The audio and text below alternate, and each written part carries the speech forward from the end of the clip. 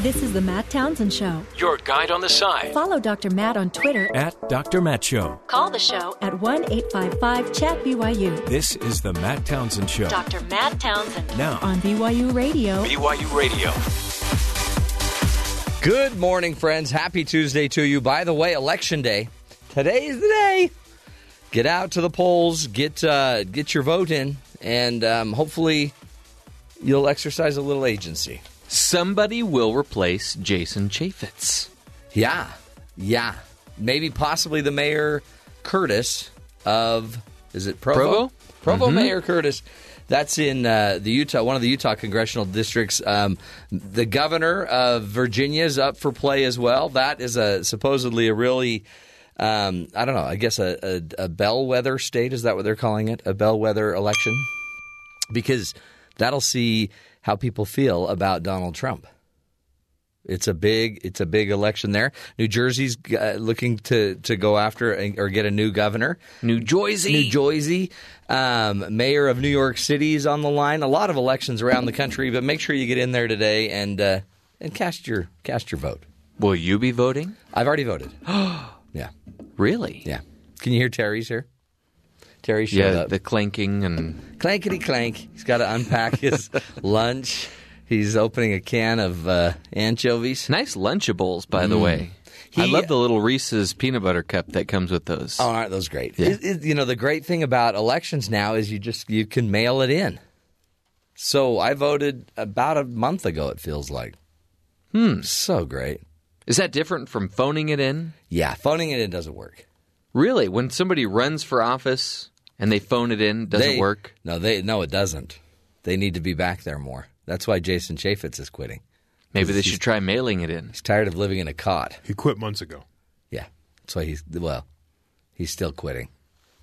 I think he fully finished the process of quitting. He has nothing to do. He's still on Fox News. left. Well, I mean, he's doing that because... I know, that's what I'm talking about. Do you think he'll be out of office for a while and realize maybe he doesn't want to spend as much time with his family and try to get back in? No way. Families are awesome. No, I think so too. If you think about it, his family lives in the west side of the country and he's on the east side of the country. So what is he doing? Not being with his family like he said he was going to be.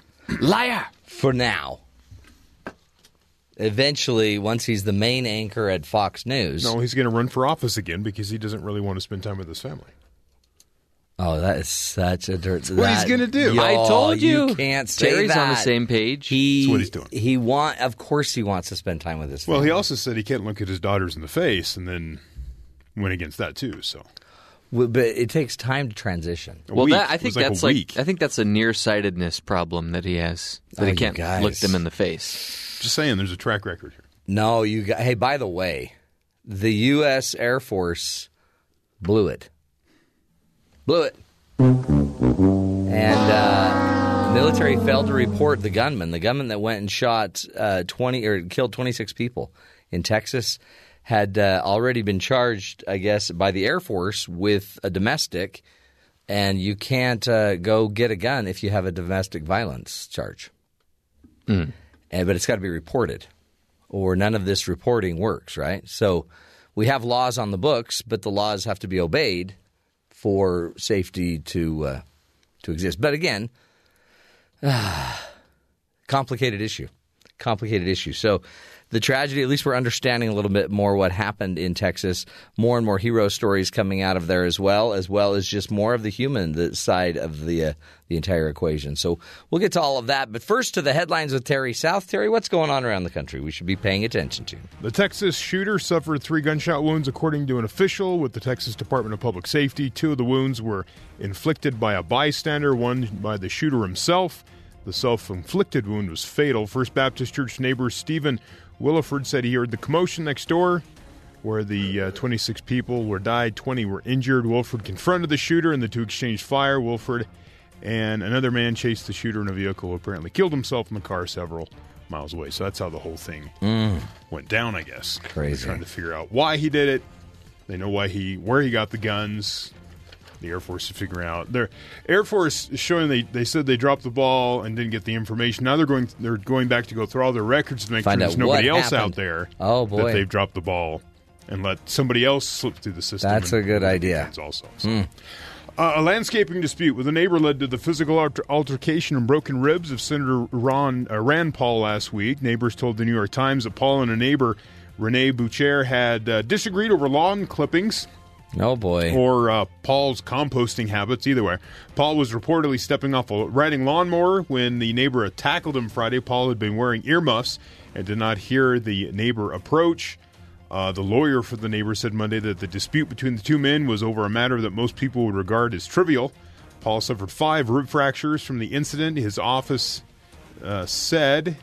the neighbor's attorney added that the alleged assault had absolutely nothing to do with either's politics or political agendas. Jeremy Hodges, a spokesperson for the Kentucky State Police, said prosecutors are considering upgrading the charge to 4th-degree assault. There has to, there's some factor of he's a senator and you attack him. There's some, legalities that go with that. The lawyer for the neighbors trying to downplay it is that they're neighbors. This has nothing to do with him being a senator. Yeah. It's just 2 neighbors, lawn clippings. Even a better lesson for the rest of us. So he wasn't attacking a senator. He was attacking a neighbor. Yeah, that's what they're trying to... Look at the point of view of the neighbor. Okay, you just don't attack your neighbor over... that's just... He came up from behind him and tackled him. Yeah, when he was wearing ear protection because he was riding a lawnmower. So, whatever. It's a dumb neighbor dispute that turned into something I wonder if more. It's on YouTube. Because it would probably be, not. Well, crazy neighbor stories, right? That would be a really big YouTube hit. It'd be great if it was.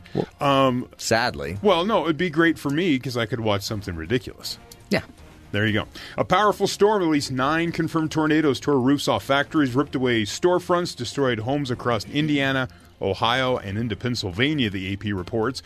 Scuba divers found the bodies of 2 men inside a home's flooded basement. They were seeking shelter Sunday during the tornado in Erie, Pennsylvania. 6 people hurt, though none seriously, at a restaurant in western Ohio city of Salina on Sunday when the tornado touched down. The National Weather Service said Monday at least 6 tornadoes hit that region. Really? And it began in Indiana, hopped along nearly 40 miles of highway before crossing into Ohio, and then ended up in Pennsylvania. Wow. Yeah, so it traveled quite a ways. Yeah. And finally... Yes. Disney is reportedly in talks to purchase 21st Century Fox, according to its slate, acquiring its slate of original titles, rights to various franchises. That's all according to CNBC. What are some of the titles? The only one that matters is X-Men. There's other stuff. Do they now want Harry Potter? Oh, or that's Warner? Is that Warner Brothers? Yeah, I think that's Warner Brothers. So there's other things.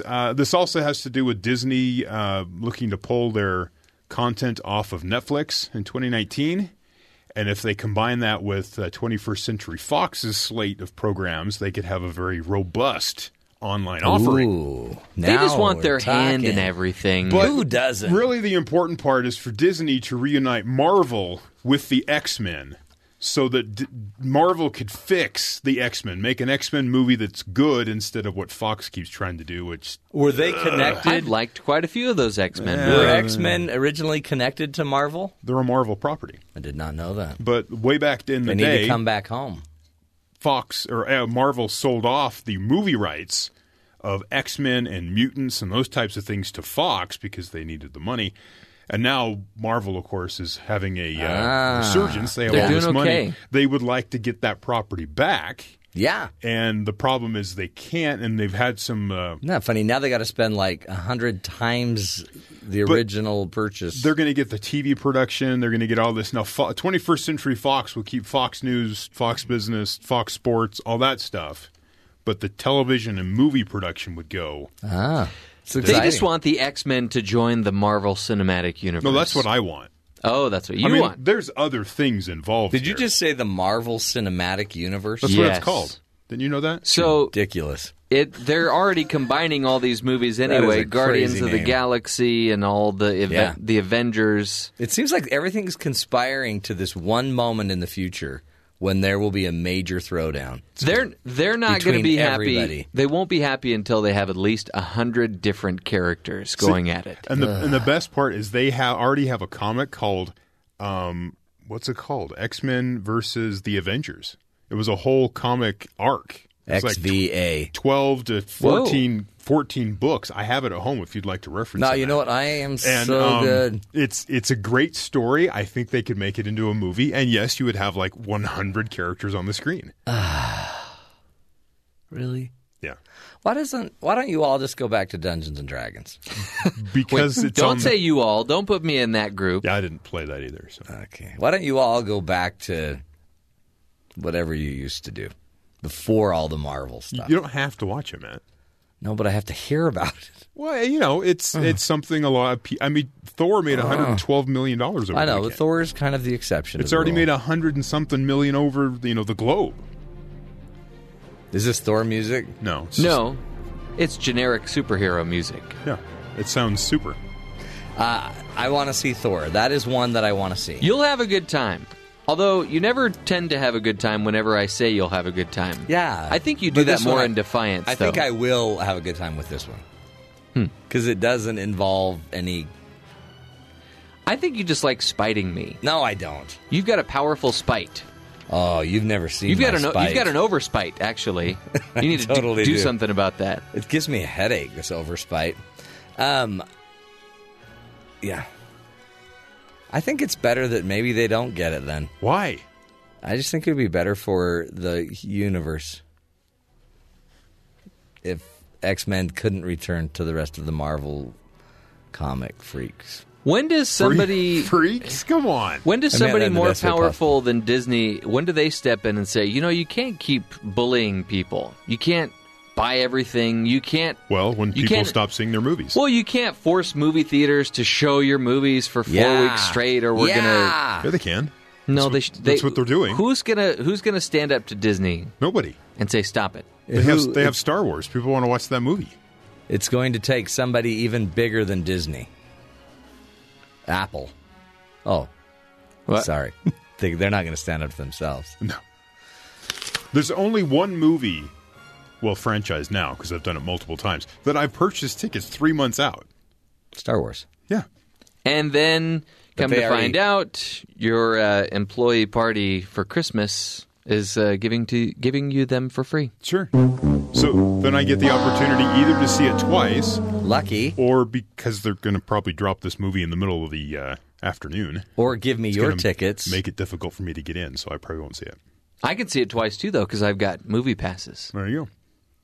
Do you guys, I don't know, do you ever just go home and Yeah. see your family? Absolutely. In fact, I see these movies with my family.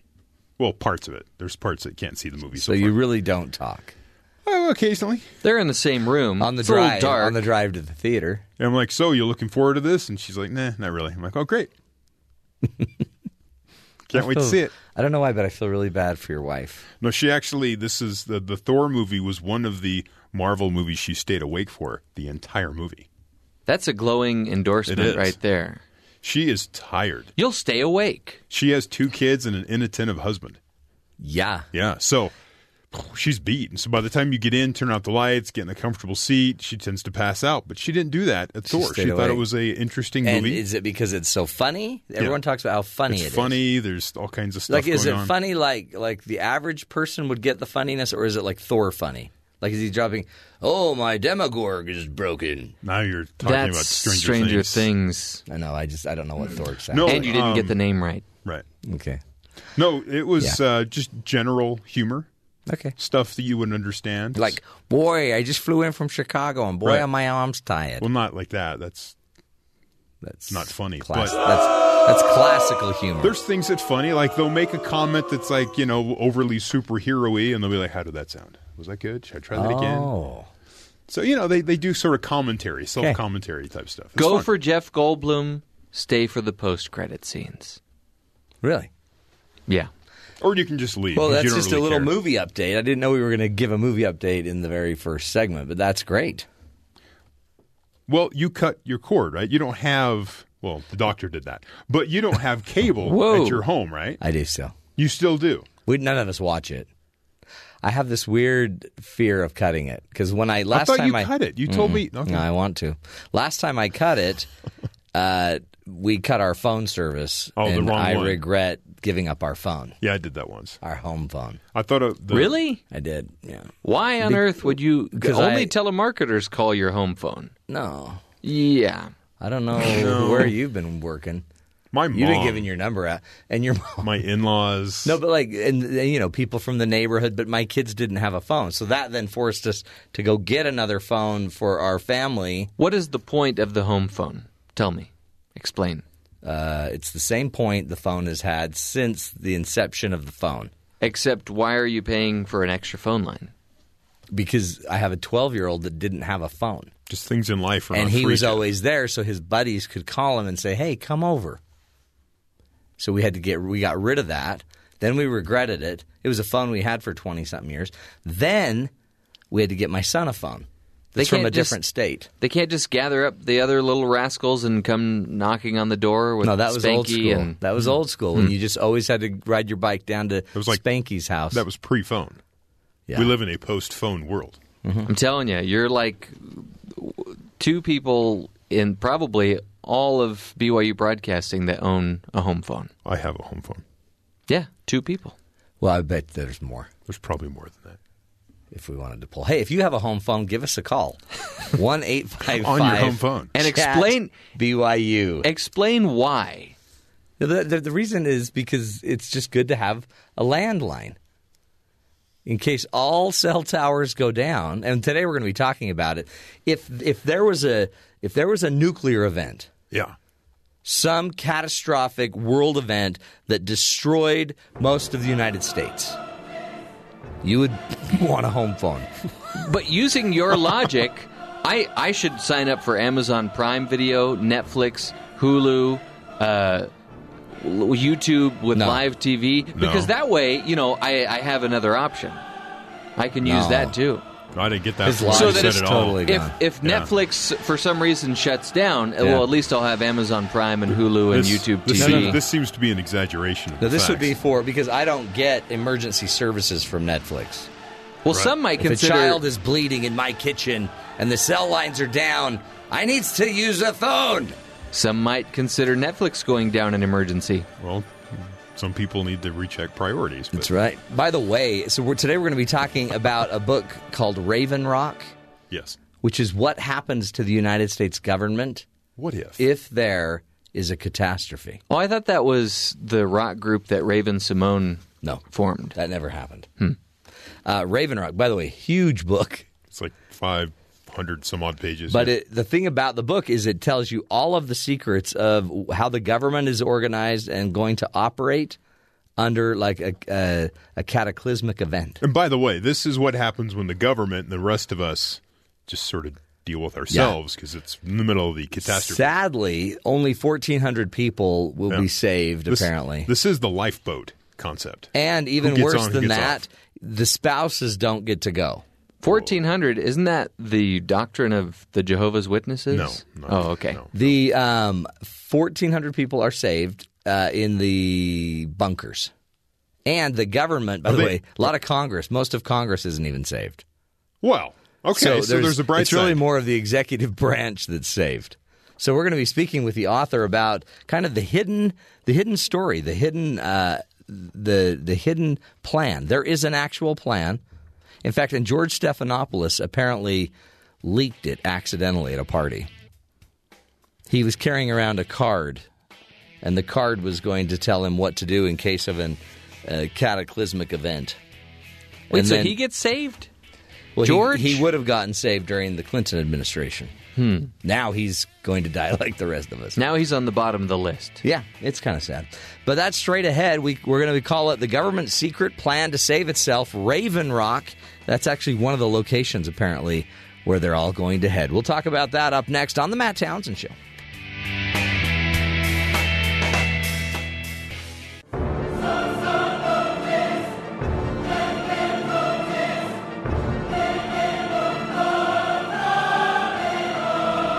Imagine there was a foreseeable tragedy that would wipe out the country What would the government do? Do they have a plan to save the human race?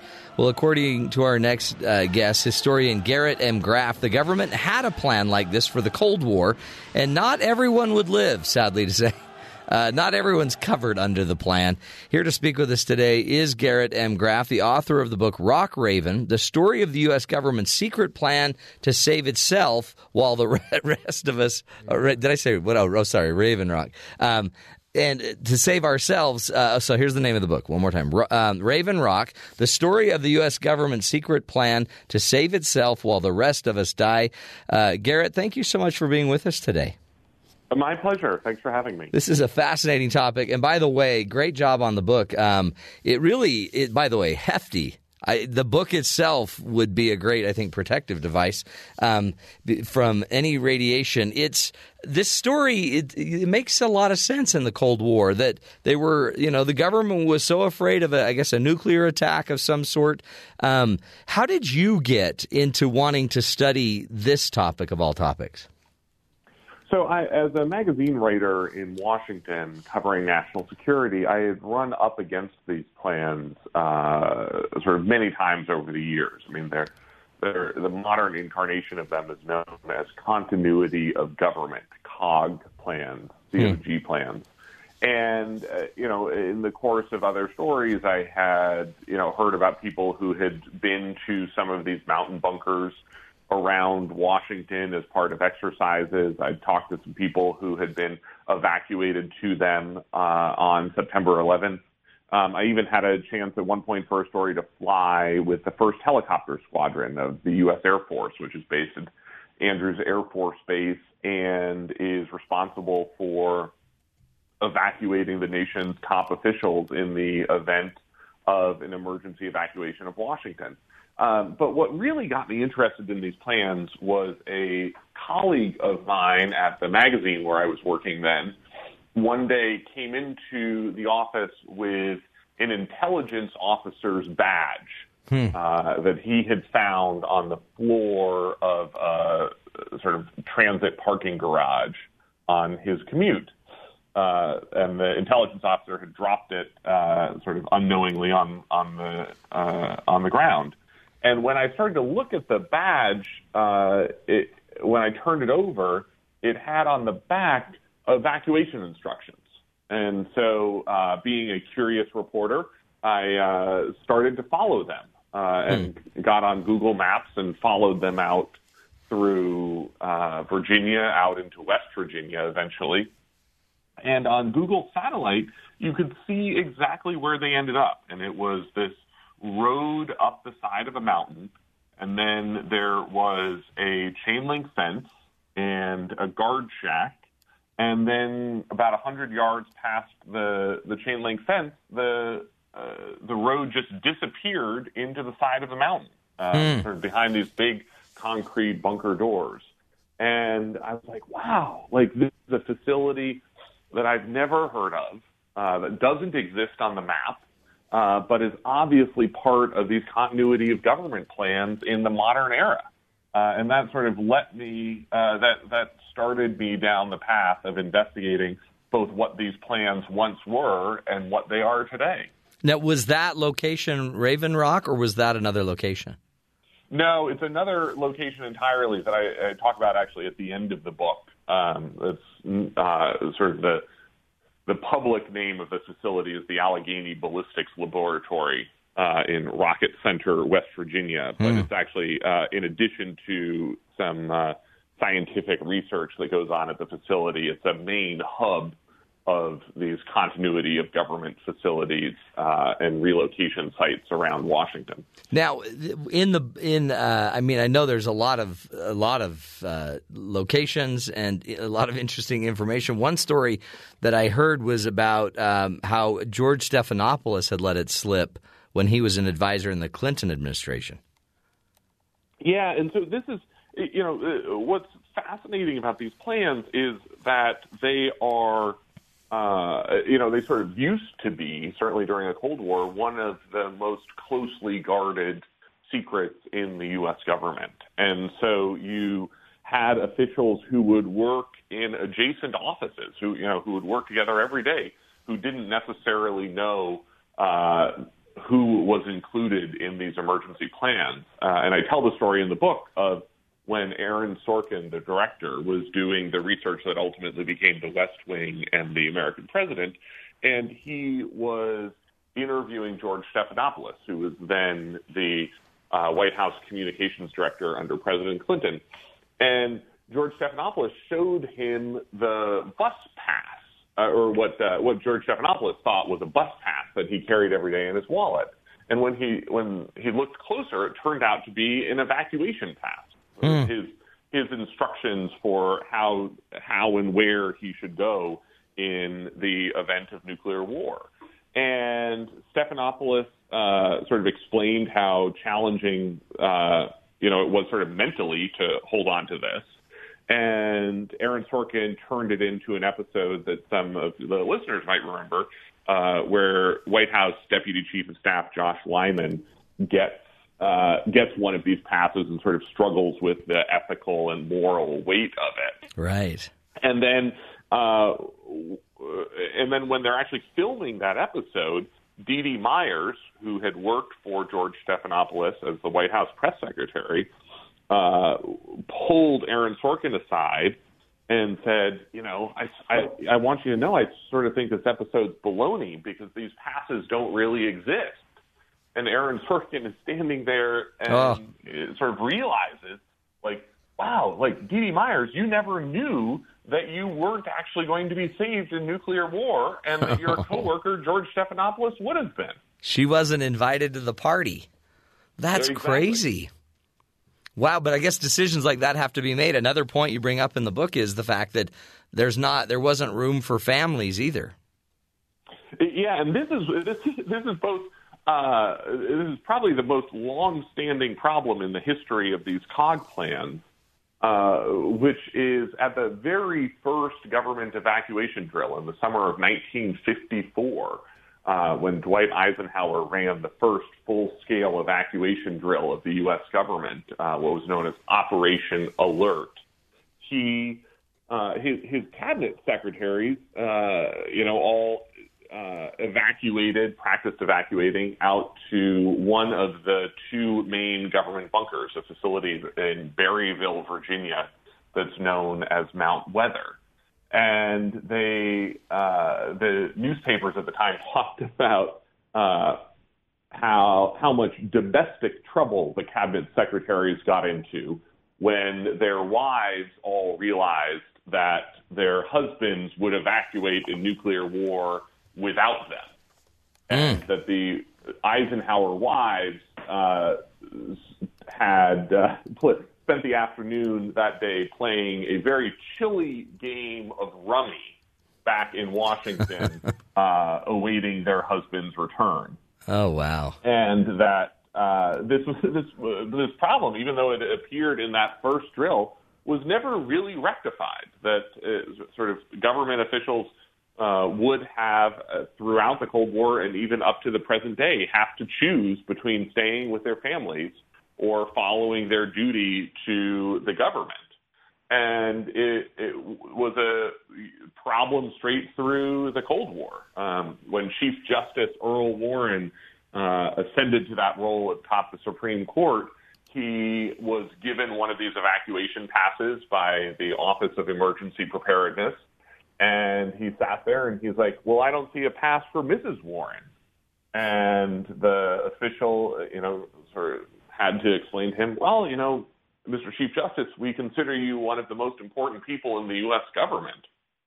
And the Chief Justice said, well, I've got good news for you. You can make room for another most important person in government because I'm not leaving without Mrs. Warren. And he turned his pass back in and would have never evacuated in the event of nuclear war. That's amazing. And again, I guess these were the decisions that they were making under the knowledge that they had and the fear that they had.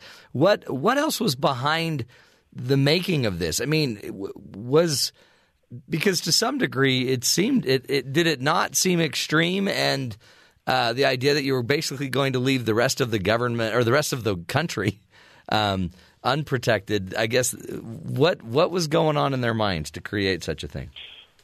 Yeah, so the idea was that America needed to survive, and it became part of what I find so fascinating about this as a topic is how quickly that question turns existential. If you are trying to preserve America, well, what are you trying to preserve? Are you trying to preserve the president? Are you trying to preserve three branches of government?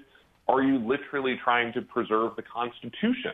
And so what they ended up doing is they have a whole series of plans, not just for the officials, but also for the historical totems that have bound us together generation by generation as Americans.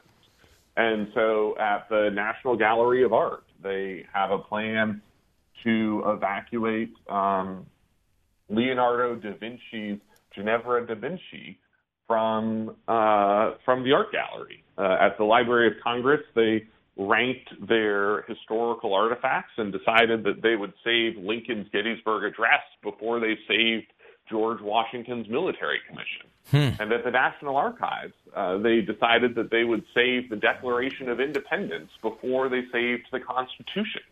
And that all of these documents would be there after nuclear war to sort of show that America still existed.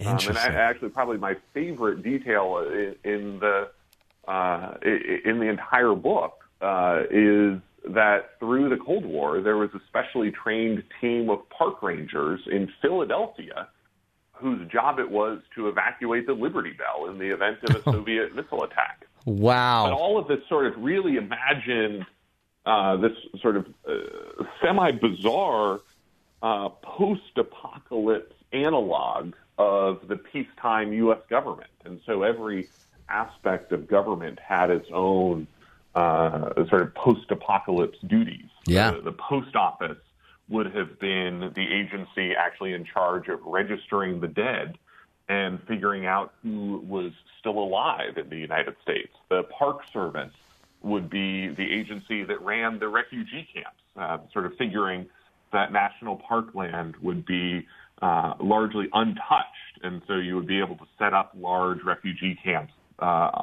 inside national parks once the urban areas of the country were destroyed. And the U.S. Department of Agriculture would be the agency that would be in charge of feeding the post-war population, and everything up to and including Internal Revenue Service. The IRS had its own plan for how it would levy taxes on nuclear damaged property after nuclear war, because not even the apocalypse would stop the IRS from coming after you for taxes. Oh, my heavens. It is amazing. Again, we're speaking with Garrett M. Graff, who is the author of the book Raven Rock, the story of the U.S. government's secret plan to save itself while the rest of us die. And one of the things about it, Garrett, that was fascinating to me is it seemed like it was much more focused on the executive branch of government than the legislative branch. So did the legislative branch have its own plan? The legislative branch had a little bit of a plan. They built their own bunker at the Greenbrier, which is a fancy resort in West Virginia, White Sulphur Springs, West Virginia, where the House and the Senate would have evacuated during the Cold War.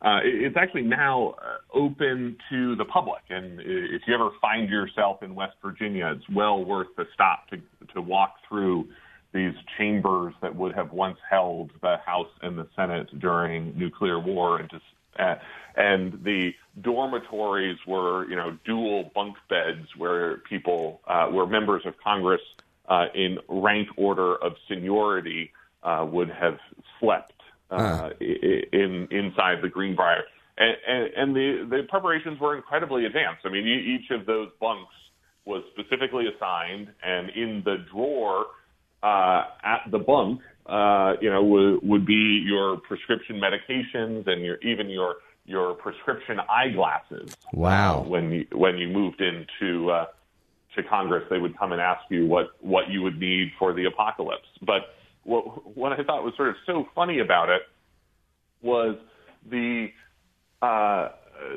government didn't really trust telling all of the members of Congress in advance about the whereabouts of the congressional bunker, because just there were so many members of Congress, they thought it would be hard to keep the secret.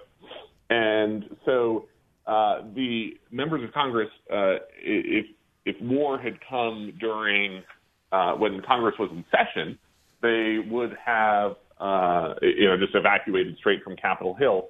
But if nuclear war came on the weekends or during congressional recess, members of Congress were told to go to their local FBI field office, and there were sealed letters that were awaiting them in those FBI field offices with instructions on where to report for their bunker. Oh, wow. So secretive. Is there still a plan today, and is it this robust? And what would happen with the president? So it is still very much a robust plan. In some ways, today it is even more robust than what you would normally have seen during the Cold War because of the technological advances that we have had and the fears since September 11th. So many of these bunkers are still operational. Raven Rock, the title of the book, is a bunker in Waynesboro, Pennsylvania, where the Pentagon would go. It is still running 24 hours a day, 7 days a week.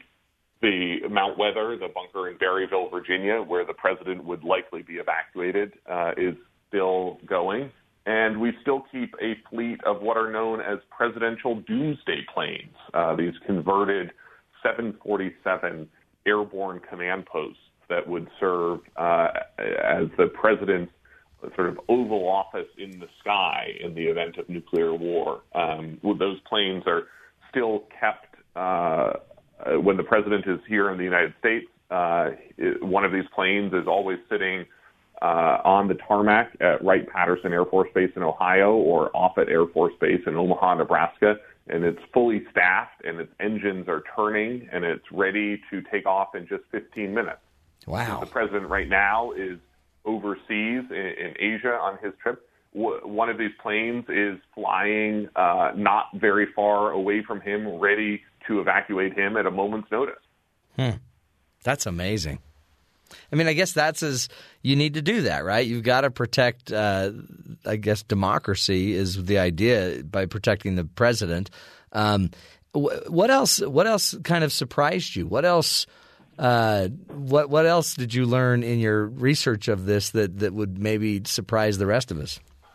Well, one of the things looking at the presidency is, we have such a narrow idea of what the presidency actually is. I mean, we think of the president as the person who we elect on the first Tuesday after the first Monday in November every 4 years. But in fact, what we saw during the Cold War was the transformation of the presidency into an entity that actually today encompasses several hundred people, and that really for much of America's history, we did not have a very good presidential succession system.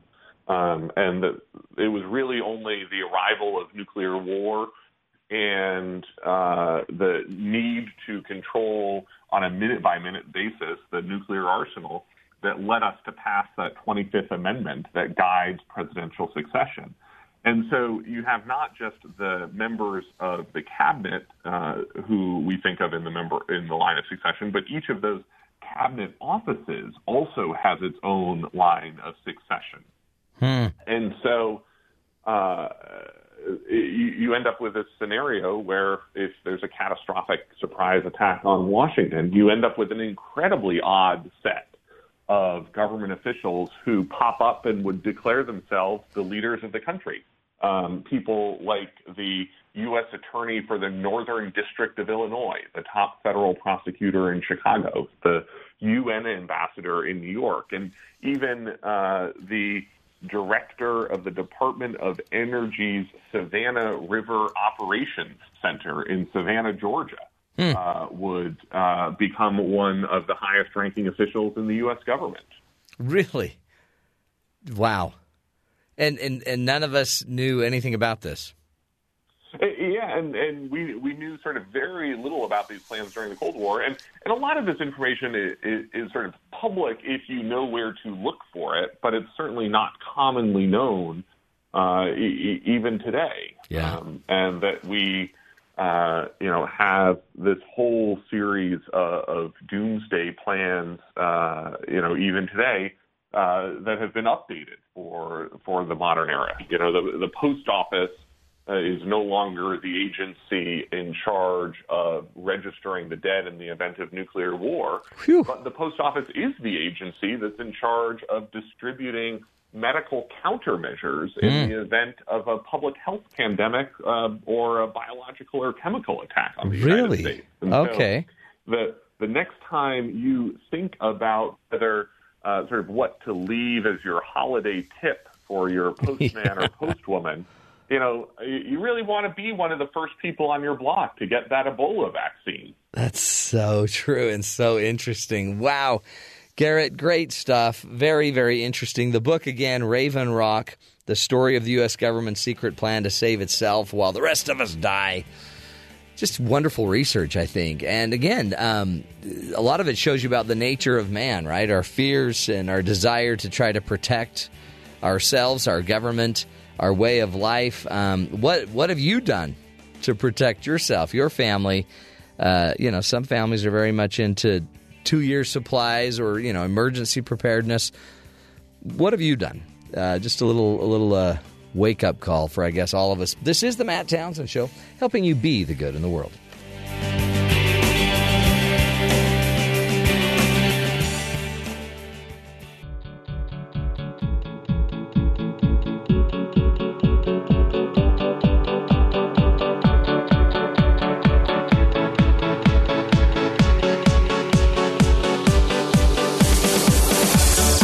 Welcome back, friends, to the Matt Townsend Show. It's interesting that all of these political leaders would be saved.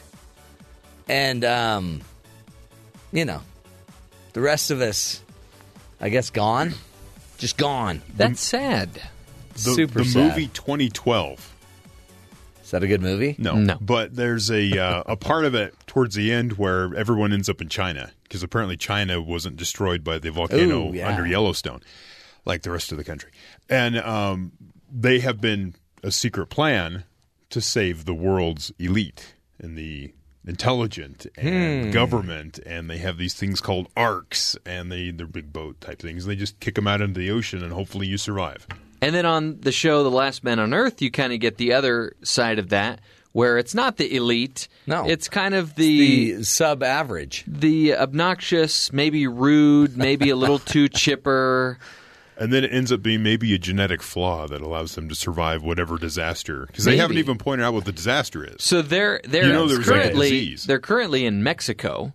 And they are. You find out over the course of this latest episode that the newest home that they've chosen to inhabit was the former home of a Mexican drug lord. So it's kind of juxtaposed with all these scenes of people being killed. So what do you do? And they're baby-proofing the house. That's what I love about that. The Last Man on Earth is so if you were all of a sudden alone on the earth, what do you do? Do you go grab the sports car you've always wanted? Whatever you want, apparently. I guess it would be fun to drive a Ferrari or whatever for a while. They were driving around the A-Team van. They've got they've driven Marty McFly's or Doc Brown's time machine car, the DeLorean. Would they? That's funny. So they've also, if you're Will Forte, you get in a medieval suit and you go to a junkyard and have this giant magnet attract you to it. Okay. Just for fun. Just something to do. And then everybody else leaves him there. Everyone else on the show tends to just sort of do what they want, but it's not crazy. Forte is just like whatever he can think of. He's like human bowling ball and all kinds of stuff he tries to do. Lots of destruction. Yeah. Paint and wood chippers. But you'd have to like get the food, as much food as you can. I don't know. I think it'd be very stressful. Because then you're just always driving around looking for someone else to talk to. Well, they don't really stockpile food. You just go down to the grocery store because it's still there. Well, I know, but isn't it going to eventually just not all of it? get bad? Well, then A lot of it's canned. Yeah, then you approach our economy where you have a lot of canned goods, a lot of boxed goods that they last forever. They did have a cow at one point. I don't know whatever happened to the cow. Once but you they find a used cow, it for dairy. That's money. Well, it died. Oh, I don't remember that. I don't want to spoil too much of the show. It always dies. So be thinking, what would you do if you were the last person on Earth? Up next, we're going to be talking about some other headlines, including P. Diddy may have a new name. You got to keep up on these things. I know. I think it's just PD. You don't want to reference him inappropriately. Yeah, because how else would you know how to find utopia? It's either PD or PD. Period. We'll be back. This is the Matt Townsend Show.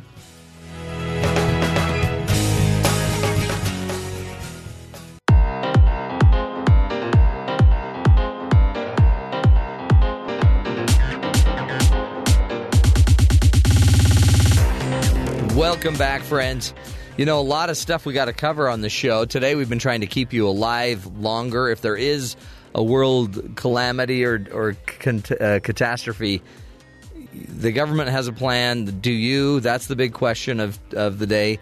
And other really pressing news, P. Diddy may be looking to be called something else. So, rapper and producer Sean Combs has changed his name. Yeah. That's his birth name. A video posted to Twitter Saturday, Combs says he was celebrating his birthday by changing his name to Love, a.k.a. Brother Love.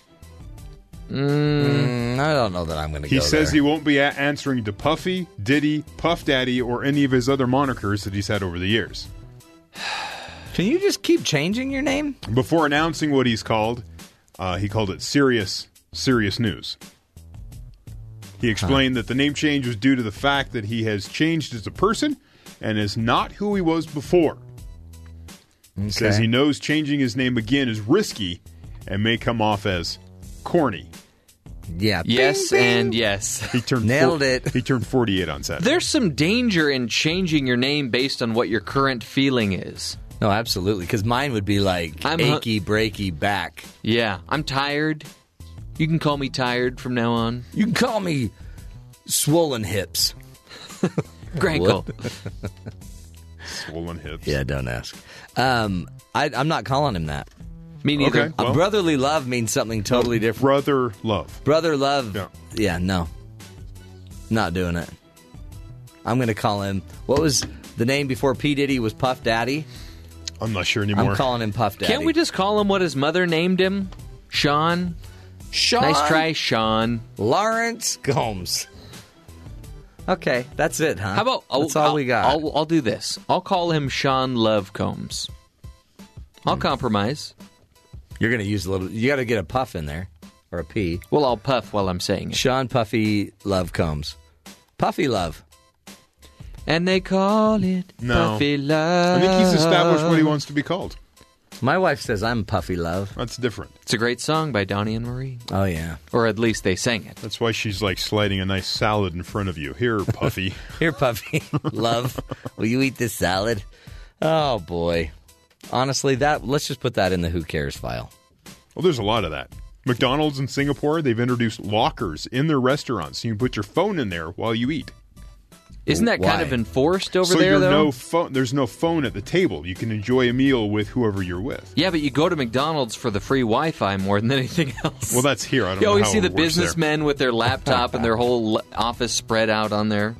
Oh, boy. That's cray-cray. There you go. All right. More fun straight ahead. This is the Matt Townsend Show. You're listening to us right here on BYU Radio.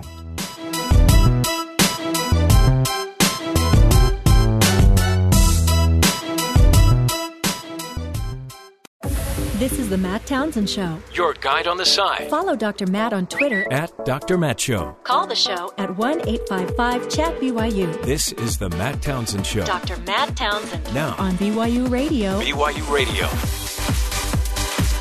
Good morning, everybody. Welcome to the program. Dr. Matt here, your guide, your guide on the side, your coach, your friend. Along with Jeff and Terry, the gang is gathered. We're doing what we can today, folks. I'm telling you, I had a breeze of a drive in. Life was very good. It seems like they're clearing out some construction now. Oh, nice. I had a straight shot.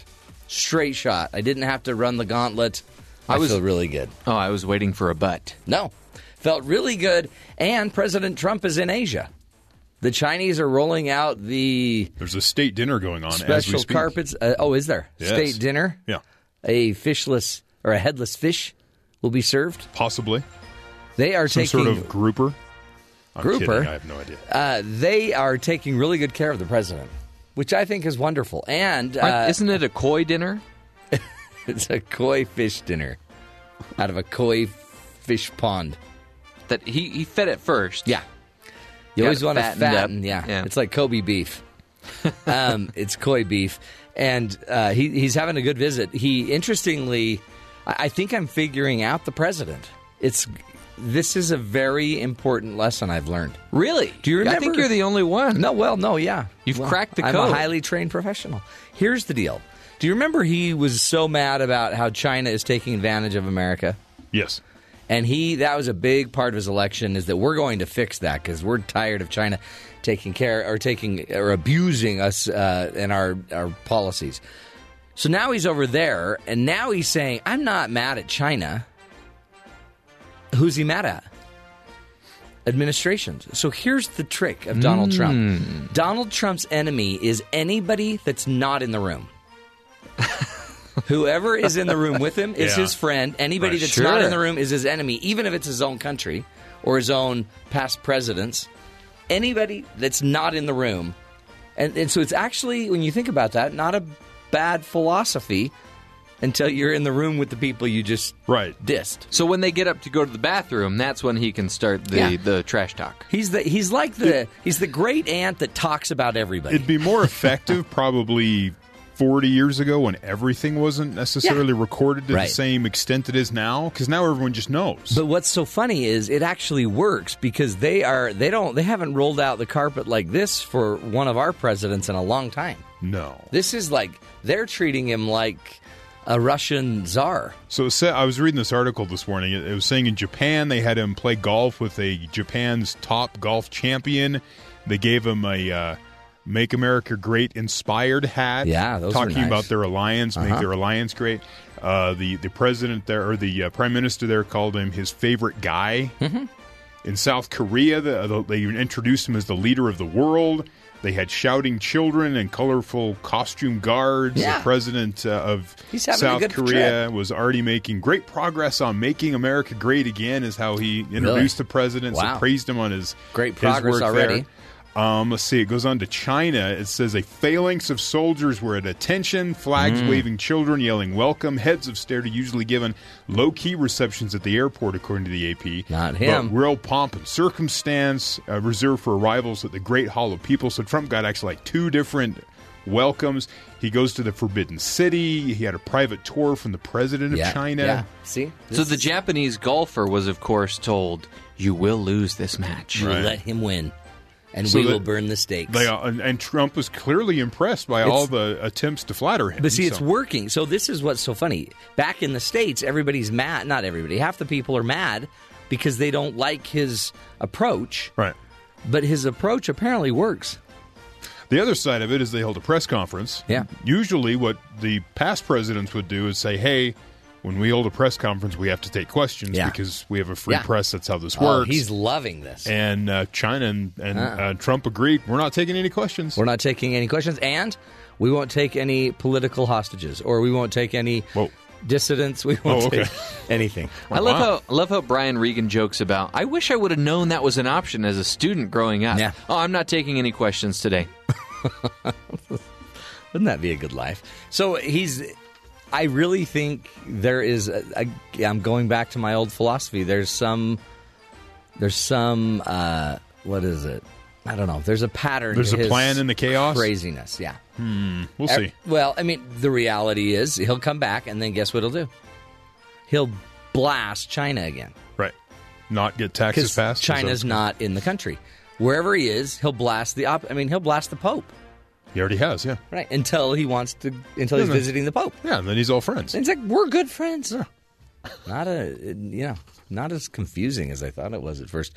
We got a great show, but first let's get to the headlines. Terry's going to enlighten us about the news. The Justice Department told AT&T that it should sell Turner Broadcasting, which oversees CNN, before it will approve the company's pending $85 billion deal with Time Warner.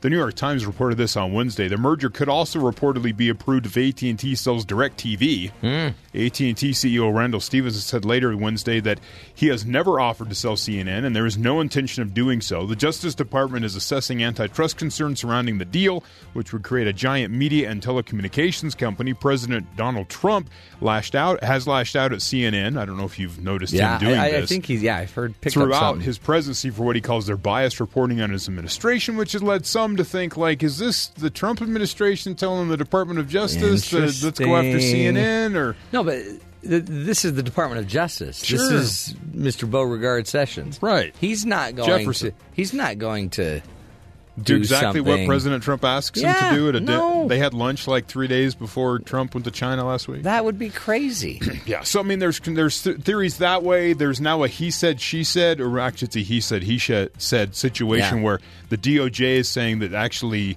the AT&T guy offered to sell CNN, and AT&T saying they told us, and so it's really kind of strange. So how they all this basically works. have to get the AT&T deal through. They have to either sell CNN or DirecTV. Maybe not. That's the thing, is even those comments now are in question on who said what, when, and this was a meeting that happened over the last couple of days. This will probably all end up in court. Oh, good. Just to sum that all We up. haven't had something in court for days. And it's $85 billion, and whether you can watch TV with your phone, I guess, is how that all works. Okay. Yeah. The House Republicans' back tax plan, released last week, would add $1.7 trillion to the deficit over the next decade, according to a new review by the nonpartisan Congressional Budget Office, who the Republicans feel are very partisan. Oh, yeah. I added that last part. 1.7 trillion? $1.7 trillion. You know, it's chump change, right? ABC News says the plan adds $1.4 trillion to the deficit, but the figure goes up to $1.7 trillion with interest. You always forget to add the interest. Which put the review together in response to a request for information from Representative Richard Neal, a Democrat, on the House Ways and Means Committee. Republicans have said the plan will spur economic growth, which the study did not take into account because you can't predict what's going to happen to the economy. Right. Republicans are aiming to pass the bill out of committee this week by Thanksgiving, and the Senate is working on its own version of the bill, which may be completely different, so all this will be for naught. But if you look at I don't like to look at it as 1.7 trillion. Yeah, go ahead. I like to look at it as like 30 small installments. Yeah. Of $100 billion each. That's how you pay for your cell phone. Don't forget the shipping and handling, too. Oh, yeah. Those can add up. And then make sure you check when it's going to arrive. You don't want it to arrive after Christmas. The tax plan, that is. Breaking news out of the Kremlin. What? Russian President Vladimir Putin and President Trump are currently setting up their next meeting. Will be on Friday at an economic summit in Vietnam. Really? This according to the Kremlin. Now, so we didn't know about that? No, the Kremlin released news from the Kremlin when the president's meeting with Putin. Yeah. Seems like you'd want to be the first to announce that. Maybe. Well, I mean, just if you're being investigated for Russian collusion. I don't know. Okay. That came out of the Kremlin this morning. Breaking news. With every hotel in Puerto Rico at capacity, the Federal Emergency Management Agency, FEMA, is trying something new, flying displaced Puerto Ricans to the mainland in the U.S., where they will live in temporary housing in New York and Florida. The island is still reeling from Hurricane Maria, with residents across Puerto Rico living without power and clean water. Through FEMA's Transition Shelter Assistance Program, displaced Puerto Ricans living in shelters will be flown to the mainland, their plane tickets and housing costs covered by FEMA. This is FEMA's first time doing an airlift following a natural disaster. It typically pays for people who can't be in their homes to stay in hotels. Mike Breen, a federal coordinating officer at FEMA, told CBS News out of 300 families who have been offered assistance, 30 have actually accepted the offer, so not everyone wants to leave the island. They don't want to leave their homes. He says thousands of Puerto Ricans have already left the island on their own, with 100,000 already settling in Florida. Well, yeah, that's sad. So everything's going great. Yeah, it's going. As we heard, it's going great. We're just going to bring a bunch of them over Perfect 10. Just give them a place to stay. Perfect 10 on the recovery. Okay. I don't remember us doing that with other recoveries. No, but it is an island in the middle of a big ocean. A huge ocean. And they may not have power till maybe Christmas. Oh, those poor if they're people. lucky. Yeah. But you know what? They did release a new iPhone. They did? So whatever's going on in Puerto Rico, that should It's fine. trump it. Allegedly. And finally, it looks like America won't be getting its own army of space marines after all, at least not this year. CNN, that's right. We want space We want marines. space marines. CNN reports Congress has dropped the proposal to create a new Space Corps, similar to the Marine Corps, but spacier, from the final version of the $692 billion National Defense Authorization Act. According to the Hill website, the proposal described the duties of the Space Corps as deterring aggression in, from, and through space and providing combat-ready space forces, among other things. Well, the Space Corps, supported by leaders of the House Armed Services Committee, but opposed by the White House and Pentagon, was dropped. The final bill did call for further study of the idea. We will not allow the United States national security space enterprise to continue to drift towards a space Pearl Harbor, pro-Space Corps lawmakers said in a statement Wednesday. Yeah, you don't want some last-second space attack. Right. Yeah, that's a good point. Now, if we could probably repel a space attack from another country on this planet. We could take on any country. But if there here. was a force from, say, another planet who had the technology to get to our planet, like Demogorgs, could we do anything? They're from a different dimension, not a different planet. I know, but it's just the only spacey weird thing I've ever learned in the last. If you want to see one, just turn yourself upside down. Yeah, just flip. Yeah, see, I don't understand what that meant. That's kind of weird. But I don't think we really could do anything against aliens. So, but unless we had Space Corps, right? Come on, just get Jeff Goldblum and Will Smith. And really, they'll give them a virus. They're actors. When I think of Space Corps, I think of there's a James Bond movie, Moonraker. Yes, that looked ridiculous as people are out there floating in their spacesuits, shooting lasers that don't exist. Well, they did in the movie, right? You've got to let your imagination go a little bit. Well, that one was hard because it looked, ridiculous. Speaking of ridiculous, hey, we just lost a Bond girl. Speaking of we did Bond movies, yeah. Who? The Bond girl from You Only Live Twice. She died. She was 79 years old. All right. You only live twice? She only lived once, apparently.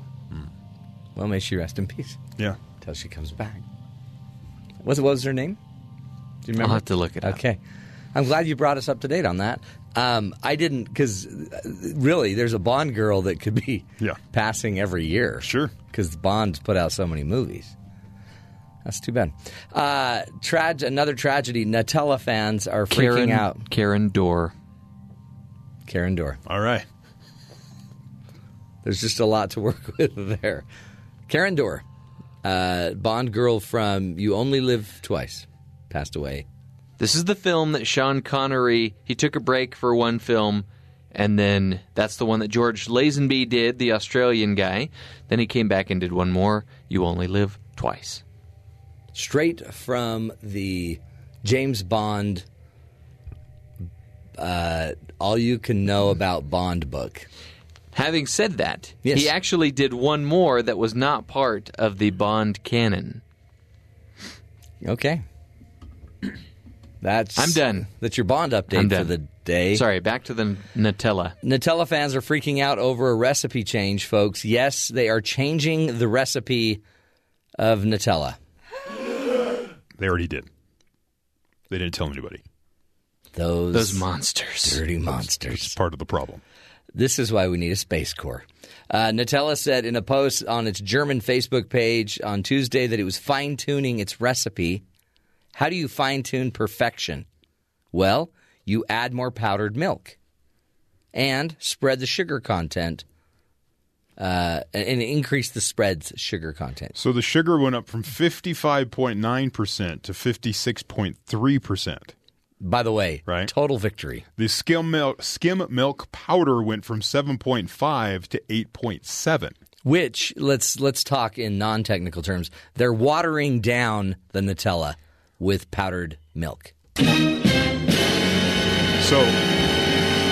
On the website Mashable.com, they report that that probably caused some cocoa to be lost in the new recipe, which would explain why the new version is slightly lighter in color.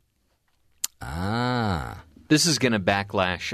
There's going to be a huge backlash. Oh, yeah. But the fat content went from 31% to 30.9%. Ooh, that's another thing that people are not going to like. It went down? Yes. What are they doing? Well, they increased the skim milk. I'm glad the sugar went up. The sugar went up and the skim milk went up, but the fat content went down. Yes. Nutella is one of the signs that you've kind of given up in life. No. And people are okay with that. This is the sign, and it came from my college student son. He said, Dad, I found a great breakfast. It involves nuts, I'm like peanut butter? And he's like, kind of. And just bread. I'm like wheat bread, whole wheat bread? And he's like, kind of. But no, it's white bread with Nutella on it. Yeah. That is the breakfast of champions right there. You know what? We used to call that, I think, a ho-ho. Yeah. Yeah, isn't that dessert? Mm-hmm. Yeah. Oh, it's healthy. It says it right on the But right these on the are packaging. hazelnuts, right? Mm-hmm. Hazelnuts. Which, by the way, a great name from the 50s. I went to a play last night and learned a lot about Perry Como. Whenever you get culture, Yeah. it's a little scary. So go ahead. It's a lot scary. But boy, did they. And I went with my mom, and she sang every song. So Perry Como, the Italian, or I'm sure he's got Italian in his family. So you were just connecting with your roots. Yeah. Yeah. Newly found. Yeah, but always known. Really? Just Yeah. because you like, say, spaghetti? Yeah, and pizza. You're like, there's a reason I my like favorite that. meal. This is why my favorite meal is lasagna. Lasagna. Right. There you go.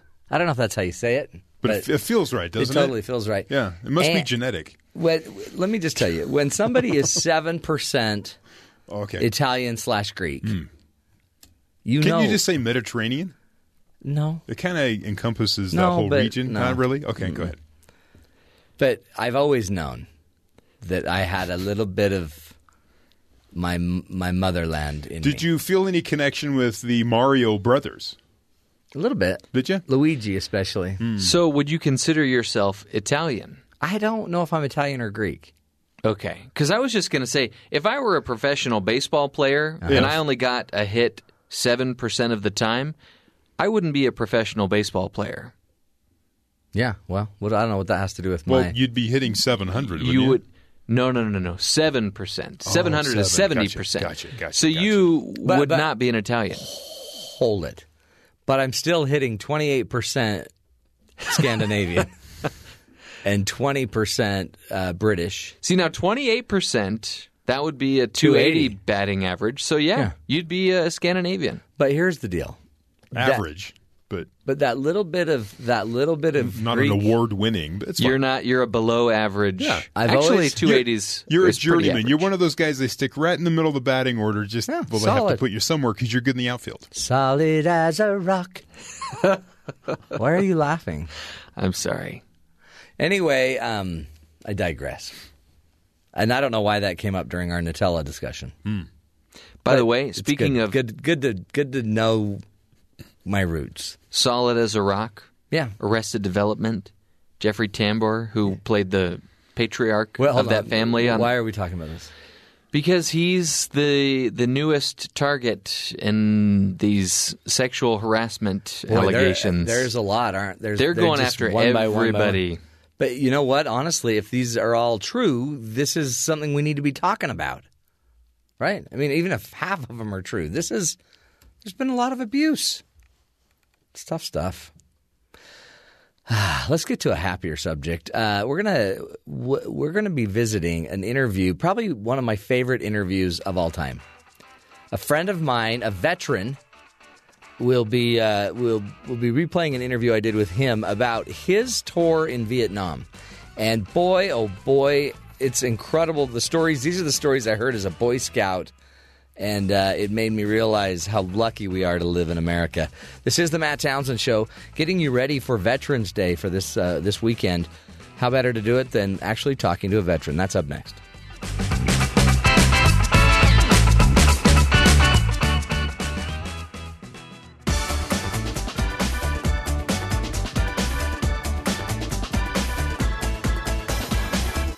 This weekend is Veterans Day. It is a day that America remembers the soldiers who have served our country.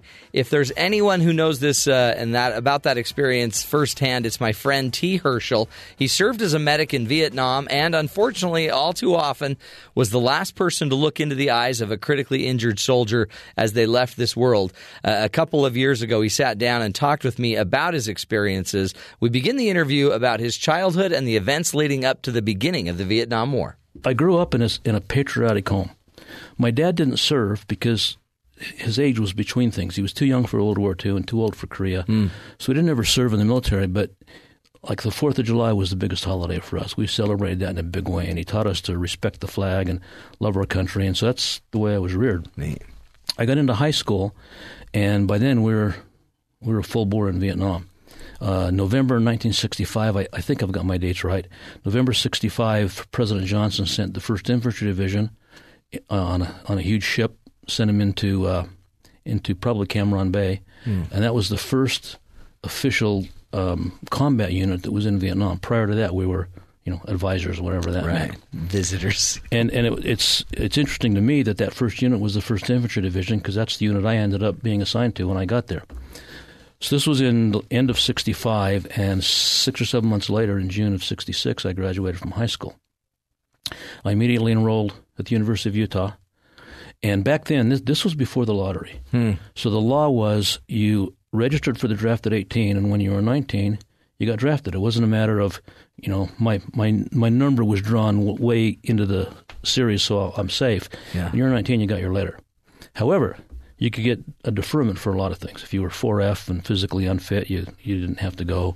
If you were 1S, which I think meant you were 18 years old and you'd registered, but you were still in high school, so you were safe then. Or if you were a sole surviving son, or you had a job that was critical to the community, those are all things for which you could get a deferment. One of the deferments, called a 2S deferment, was you were enrolled in a college program and you had a specific number of hours and you had good grades. And I had that. I had really good grades. You were shooting for that. Yeah.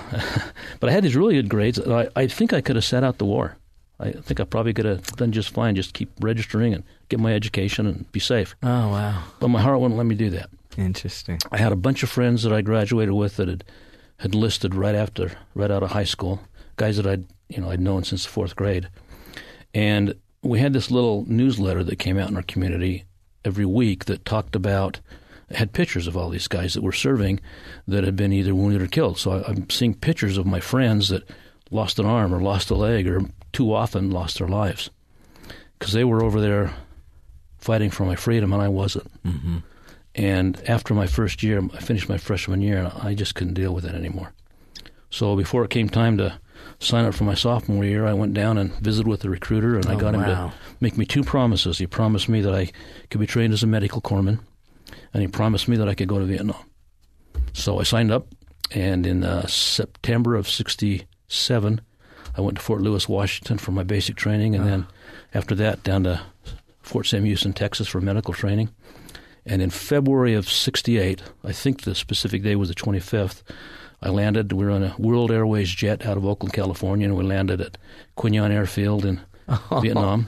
It was right in the middle of the Tet Offensive. Oh, my word. Which was the biggest offensive of the war. They were celebrating the Chinese New Year or something like that, and the buildup was huge and more casualties than at any other time in the war. That's when we landed, and we actually took fire as we were getting off the jet. Welcome to Vietnam. So, that was my welcome. I was kind of hoping for one of those Hawaii lays. And you didn't get a Hawaii lay. But I didn't get any of that. So I got my assignment, ended up with the 1st Infantry Division, 1st Battalion, 26th Infantry, Bravo Company, November Platoon, and I was ready to go. So I got my first Eagle flight. I went in and I was given all of my equipment, a bag to carry stuff in, and I filled it up with bandages and salt tablets and antibiotics and morphine and hemostats and scalpels, all the stuff I might need as I got out there and had to patch people up and take care of their lives. Got my M16, which I didn't keep for very long. But I went out with the rest of my troop for an Eagle flight. Now, what an Eagle flight is, was the means of transportation to get us from one place to another in the jungle. And basically what it was is we'd go out to a bunch of cement pads. As I recall, there were 6 or 8 of them. And we'd stand on one of those landing pads, and helicopters would come in. You could look up in the sky, and you'd hear the beep, beep, beep of the rotors, see these helicopters coming in, and a Huey would come down and hover about a foot off the ground, and 4 or 5 of us would jump in it.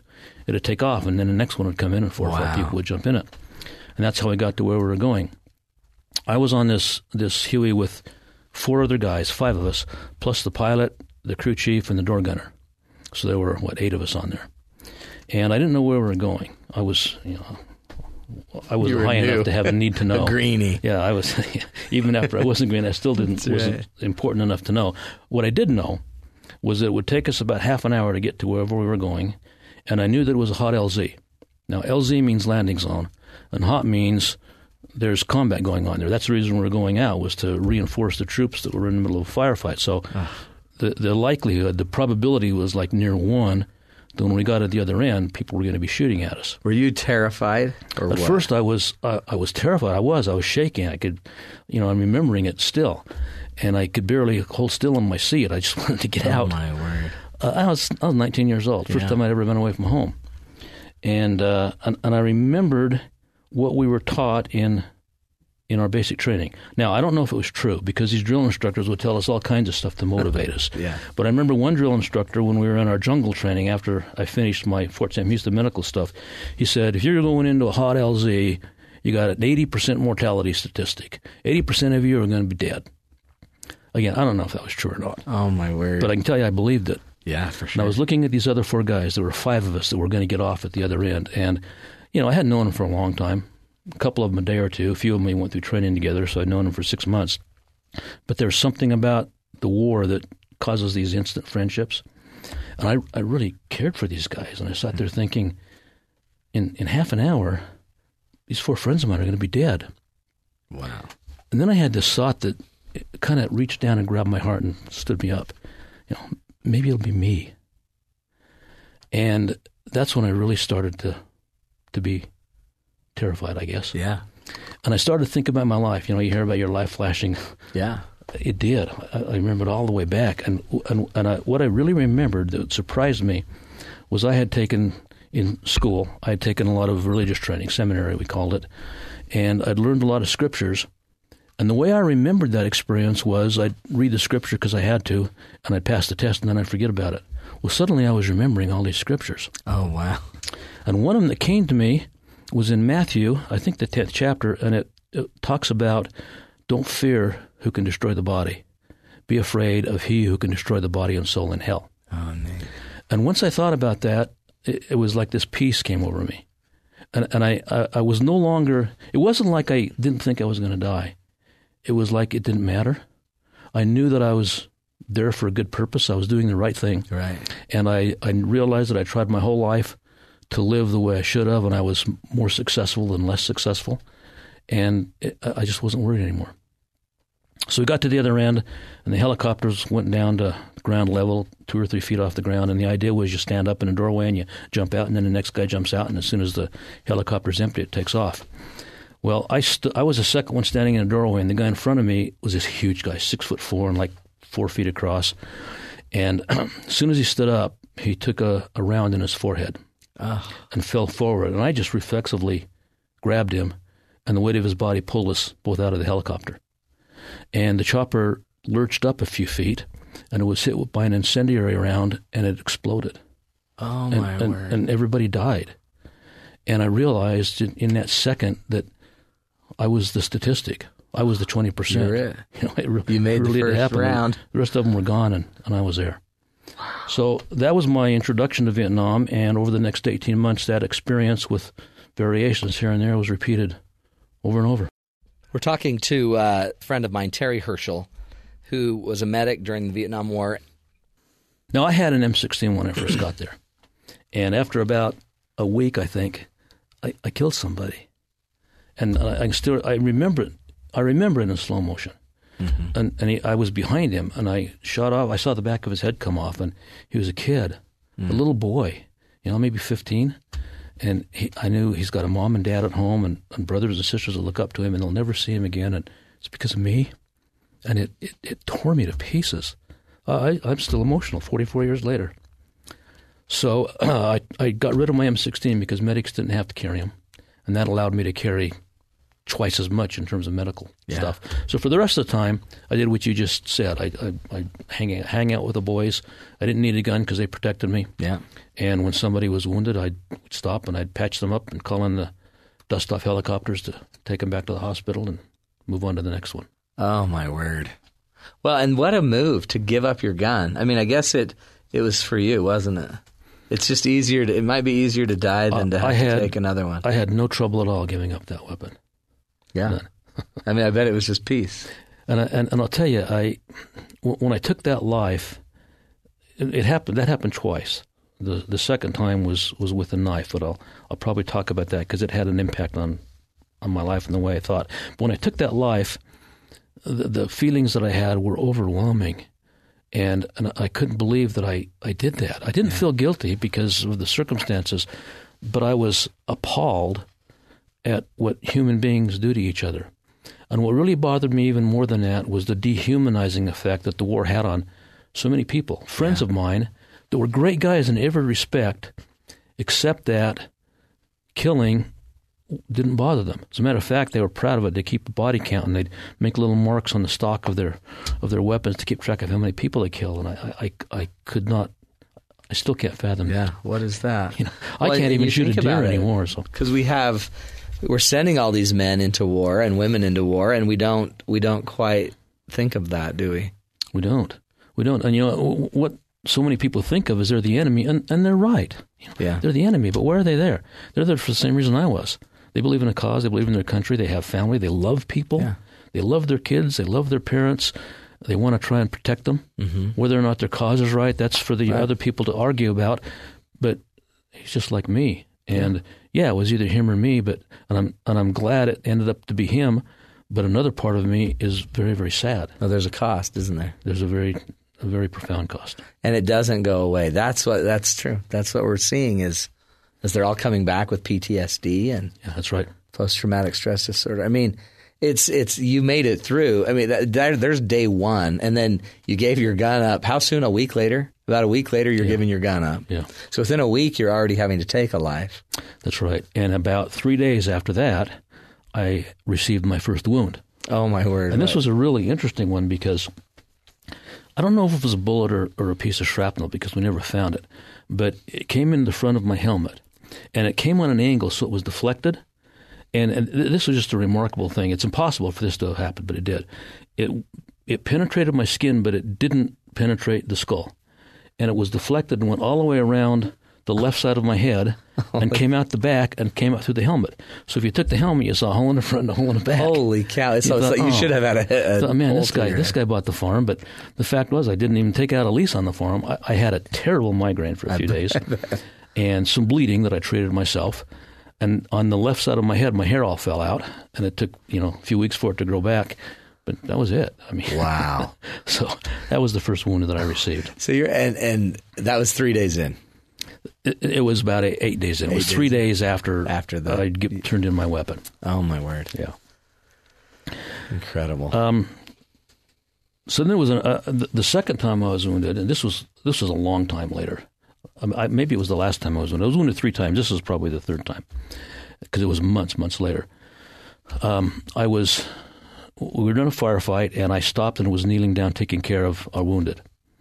And it wasn't like the movies you see of World War II where there's a definite front. We were in the jungle. Yeah, you were everywhere. And I might be here, and there's some enemy over there on the other side of them with some more of our guys. We're just all mixing it up together.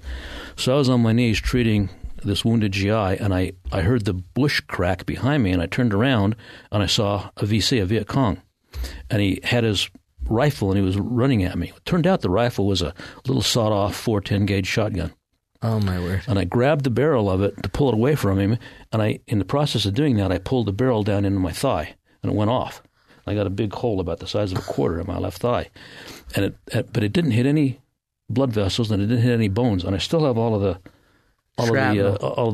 shot. birdshot in there. And every time I have my knees x-rayed, They're like, look at your leg. I have to explain what happened. Holy cow. So anyway, I threw the weapon away, and he came at me with a knife, and it was a long knife.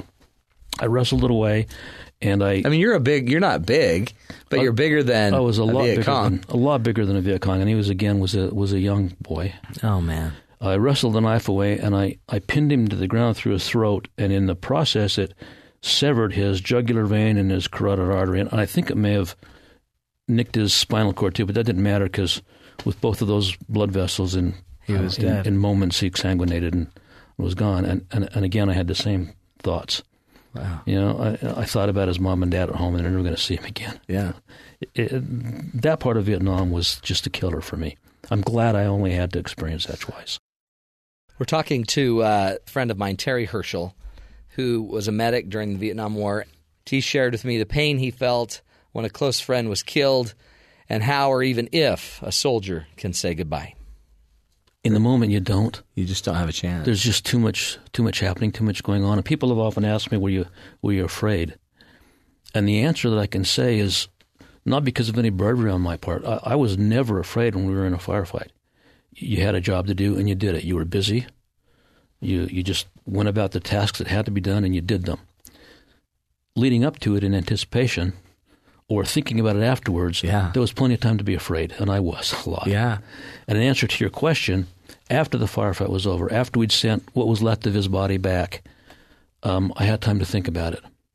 And again, it's been 44 years, but I believe I remember weeping, thinking about him, and even more than that, thinking about his bride that he'd married, I think, a week before he came, and he was gone now. And that was very heart-wrenching for me. We don't get it, do we? We don't get what you've all been through. It's true. Powerful. A few years ago, I went to Washington to the Vietnam Wall, which was a profoundly moving experience for me. And I went and I looked up all of the guys that I knew that I had fought with, and many of whom had died in my arms. Yeah. And I took what do you call them? Like rubbings of their names. Yeah. And I've got those in a scrapbook somewhere. But I specifically looked up Stephen. Was it? It seems like medic is it's like a chaplain almost. It's kind of an honorable. I mean, you're there at a very private, personal time. They're battling to live, and I mean, I'm sure you're just saving their lives. But to know that they're dying in your arms, what's that like? What do you say? What do you do in that moment? I don't know. I don't know how to answer that. You just hold them and treat them and wipe their brow off and wait for them to pass. That's an honor. I felt very honored to have that opportunity. They called me Doc. A lot of them didn't even know my name. So you're just the redheaded Doc. And I was glad because I don't want people to call me Terry. Right. But it turns out that I didn't need the weapon because, if I wanted a moment of privacy, too bad. They wouldn't let me go anywhere without someone. Right, they're going to have to watch someone. me and take care of me, and I felt honored by that. That's great. I was glad I had the opportunity to serve in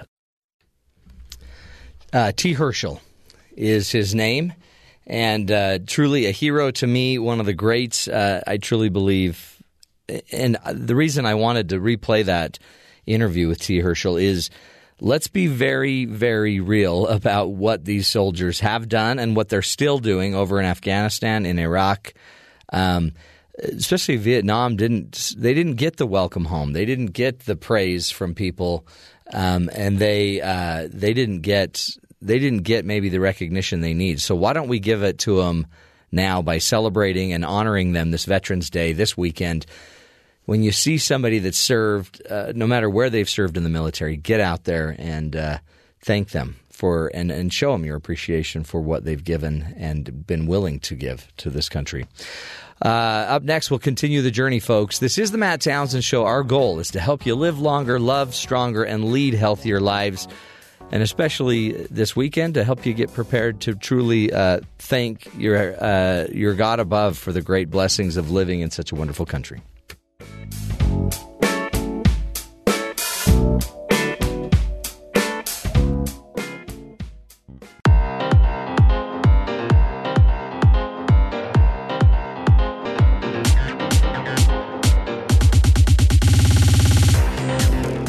Welcome back, friends. You know, there's nothing more constant than change, and it seems like there's been nothing more constant in the tech world than the change of emojis.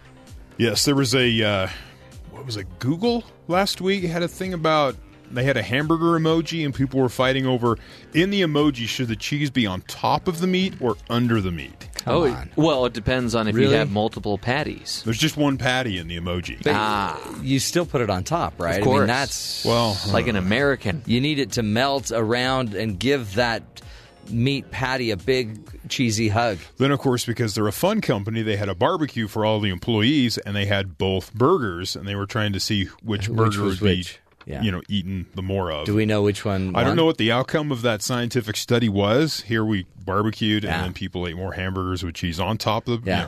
Have you ever but decided- if you just flip the burger, Just flip it over, It's the same thing. Okay, just checking. But that's a study I'd love to be a part of. We don't ever have studies like that on campus Well, here. Kiko offered to do some cooking for you on the show, and you turned him down. This is true. Yeah, but it's poi. Yeah.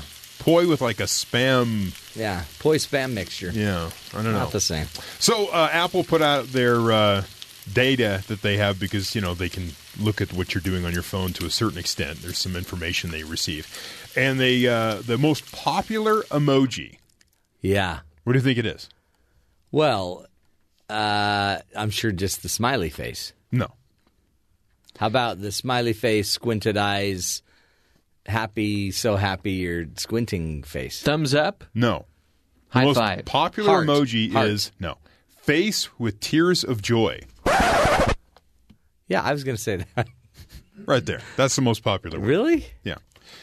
So you got the Is smiley that, hold face. on, is that what that means? I thought you were laughing so hard you were crying. That's what I mean. Tears of joy. You're crying because it's funny. Oh. Tears of joy.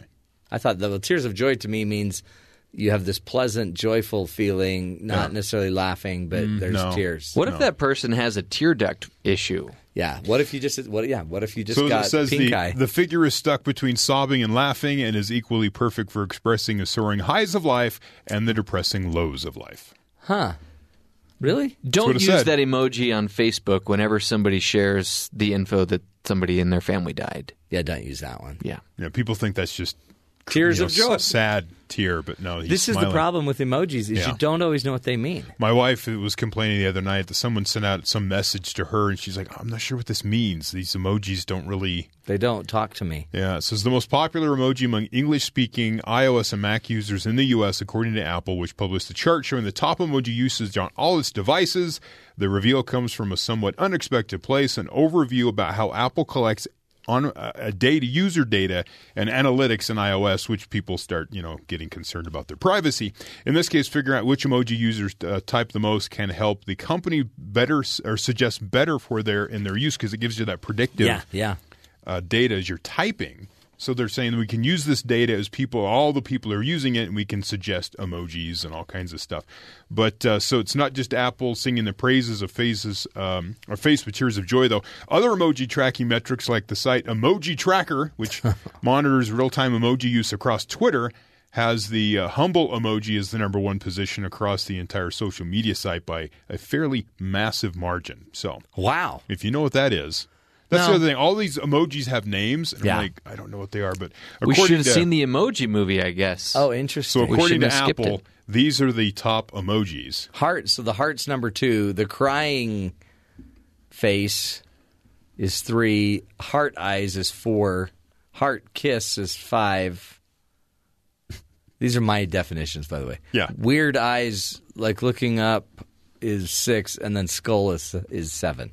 So Ugh. there is I don't use many of those. there is an emoji consortium. I'm not sure if that's the exact name of it, Yeah. but it's an international body that governs emojis, how they're Wouldn't you like to look at defined, those I guys? guess. I bet they look funny. And there's a lot of fights out there They're because all- people want their emojis to be specific. Yeah. And they had to have a taco one because they had, you got to do it. So there you go. Tears or what is it officially? Face with tears of joy is the number one. Wouldn't it be On Apple faster devices. to just write in 1 or 2 words what you're trying to say instead of Yeah. file it, Yeah. trying to go through all Yeah. these different emotions? Laughing my eyes out Yeah. or what have you. Tears of joy. I think it's the codified language. If you know, then you know type of concept that people like about it. So yeah. I find it confusing, but maybe that's my age group screaming at the situation. And it's your age group that's causing all this mayhem. Could be. Up next, we're going to be doing just a little love story for you. A former Navy SEAL gets in a car accident. We're going to talk about how his wife is slowly bringing him back to life and to health. Great love story straight ahead. This is the Matt Townsend Show. You're listening to us on BYU Radio.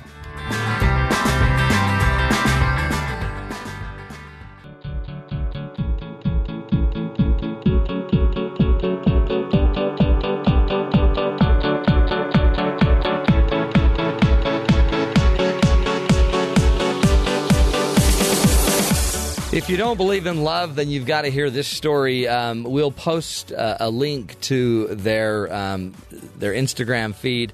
But the story is about a 36-year-old SEAL named Jonathan Grant who was in a car accident in the United States that left him in a coma with brain injuries. His wife is 32-year-old Laura Browning Grant. She had to leave her home in North Carolina to go be by his side, and now she sticks around with him every day in his rehab facility for up to 10 hours a day, helping him to relearn simple things like standing. She helped him. There's a great video out there of her like teasing him with a kiss to get him to walk and do some of the exercises that he's supposed to be doing. It's the most beautiful thing you've ever seen of a loving wife caring for her husband, and you can only imagine how hard it is. But look them up on Instagram. Look them up on our at Dr. Matt Show Twitter feed, because I want you to see what true love looks like and the power of a strong relationship. I also want you to celebrate the fact that Jonathan was also a Navy SEAL and was willing to again serve for this country, work for this country. And now is needing some prayers and some help from the rest of us. So we'll post that on our Twitter feed at Dr. Matt Show. And let's remember, life is good. You are blessed to be where you are, no matter how difficult the world seems. There are others that are struggling even more, and they also need your prayers as well. We'll continue the journey straight ahead. This is the Matt Townsend Show.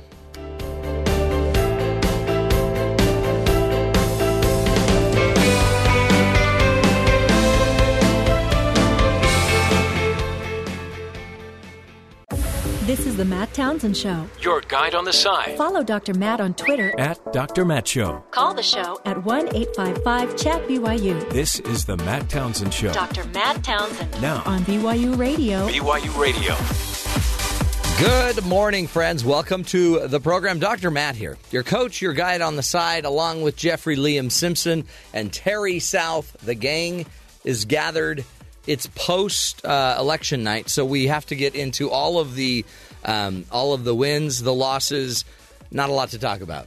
I'm curious to know, too, do you feel, is it not as much of an experience if you mail in your ballot versus like going to a cafeteria or a library? Yeah. Really? Yeah, because I, in a way, it was a very pleasant experience. But I actually had a really magical moment because my kids saw me voting. So we could talk about why we're voting, how we're voting. It created a really interesting discussion. Now, it didn't create the same civic engagement. You know, I didn't get to go smell the smell of like 2-day-old fries in the cafeteria of my children's school. Yeah. And I didn't get to see everybody that I would normally see there. But I did get to have a really great moment with my family. I remember voting for president and going to a school cafeteria. There were no partitions or anything. There were just people sitting on tables, putting down a check mark. Just a kind of a free-for-all. Yeah.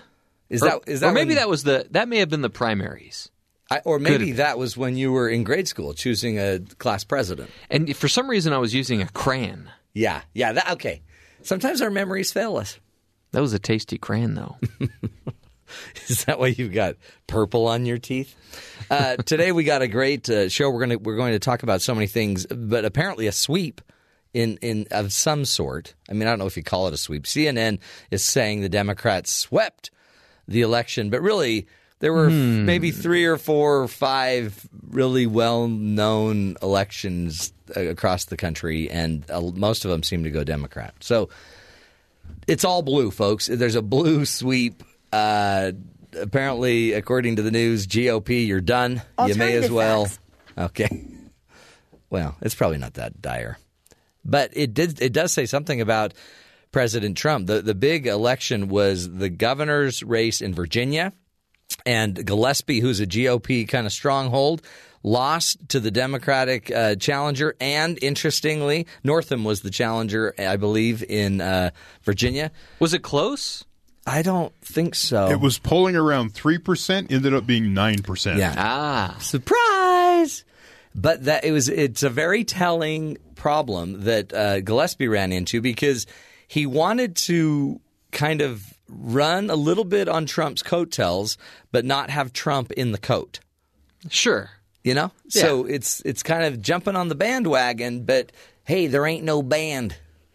So he never invited Trump to come hang out. He didn't let Trump. I mean, by the way, this is in Virginia.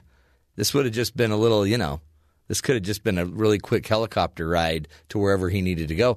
But Trump wasn't part of the election, except a lot of Trump's ideas that got him elected were part of Gillespie's platform. That's like somebody wanting to use their parents' name to further their career, but they don't want their parents to be involved. Yeah. Do you want me to make a call? No, Dad. Stay out of this, but I do want you to just, let me drop your name.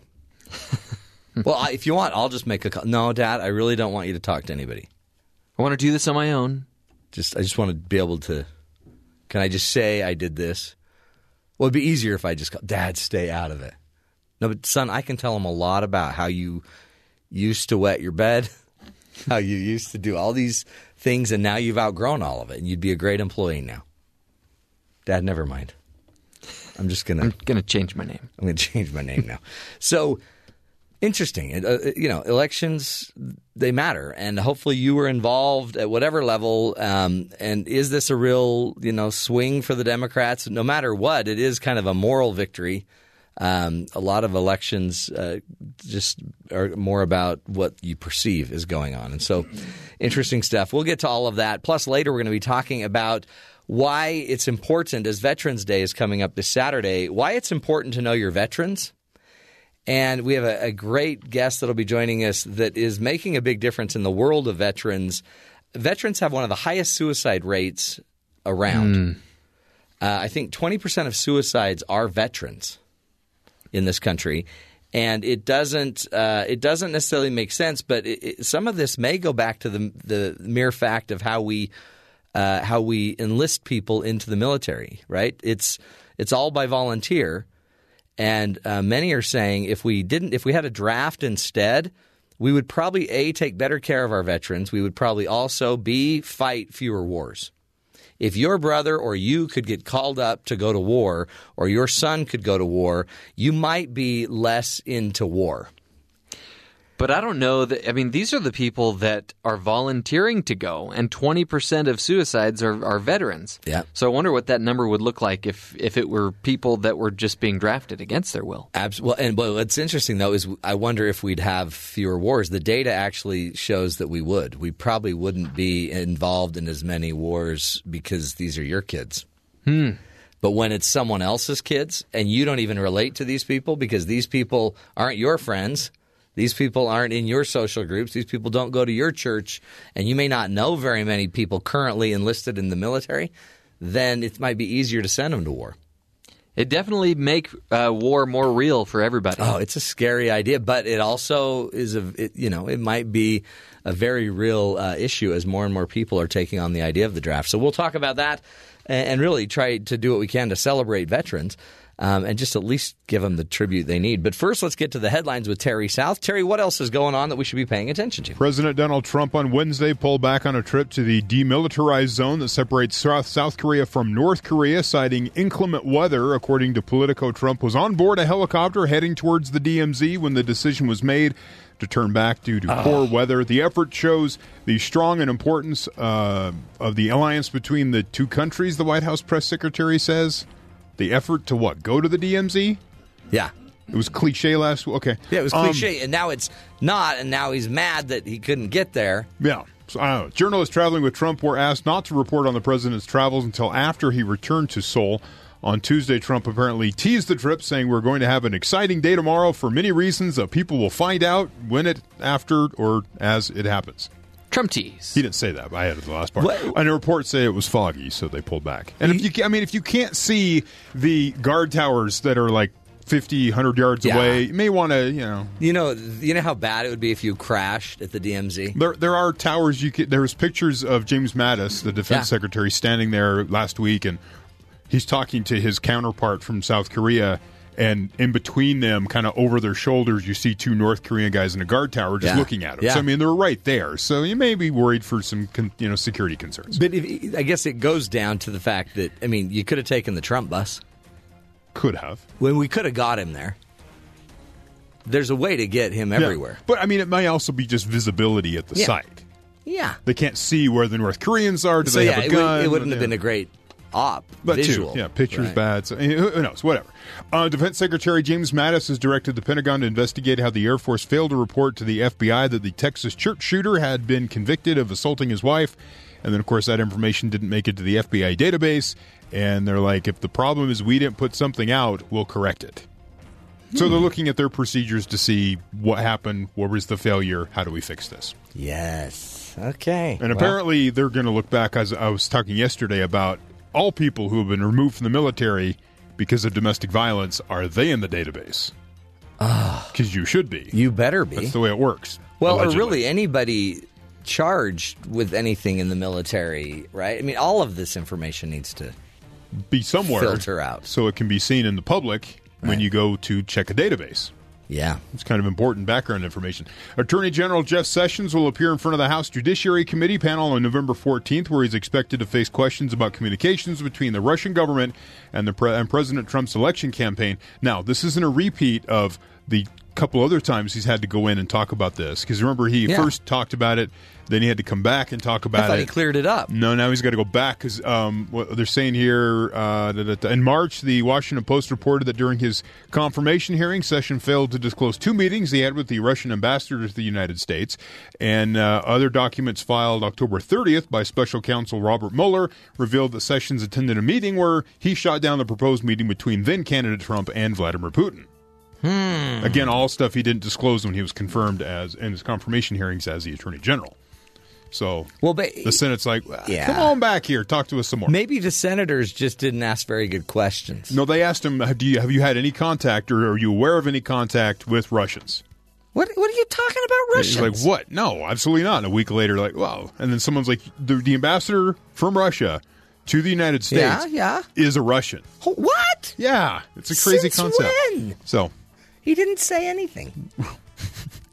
Surprise. Granted, a couple of these meetings, he was shaking hands, shook someone's hand, and walked out the door. You totally get that. You could miss a Russian in a room. Yeah. When you got 50 people in a room, and then one of them's a Russian.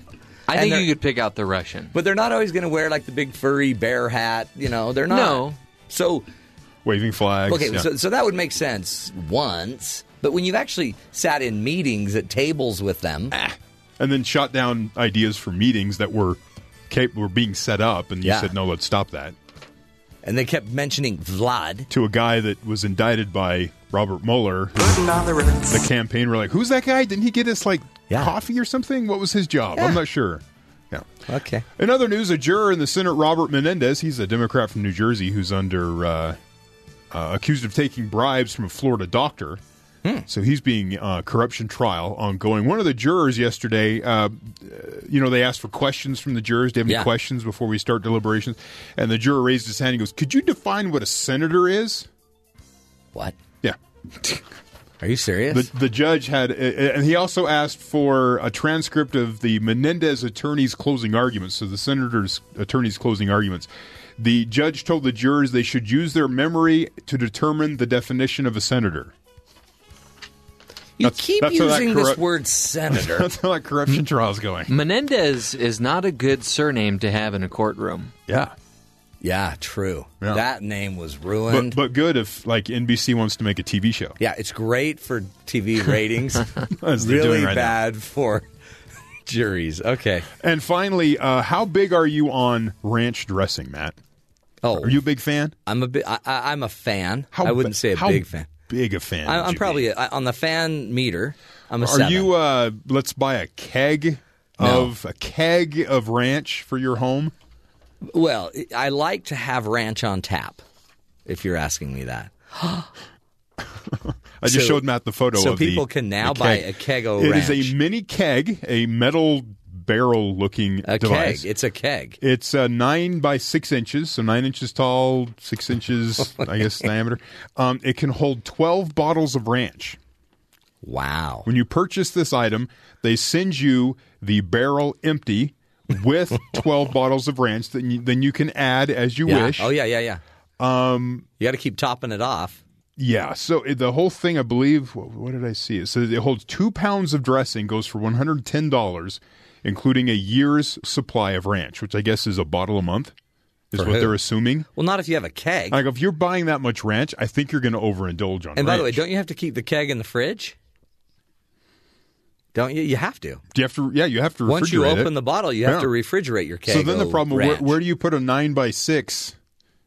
Hey, Jimmy. I don't know. Hey, Jimmy, you want to come over to my house for a kegger?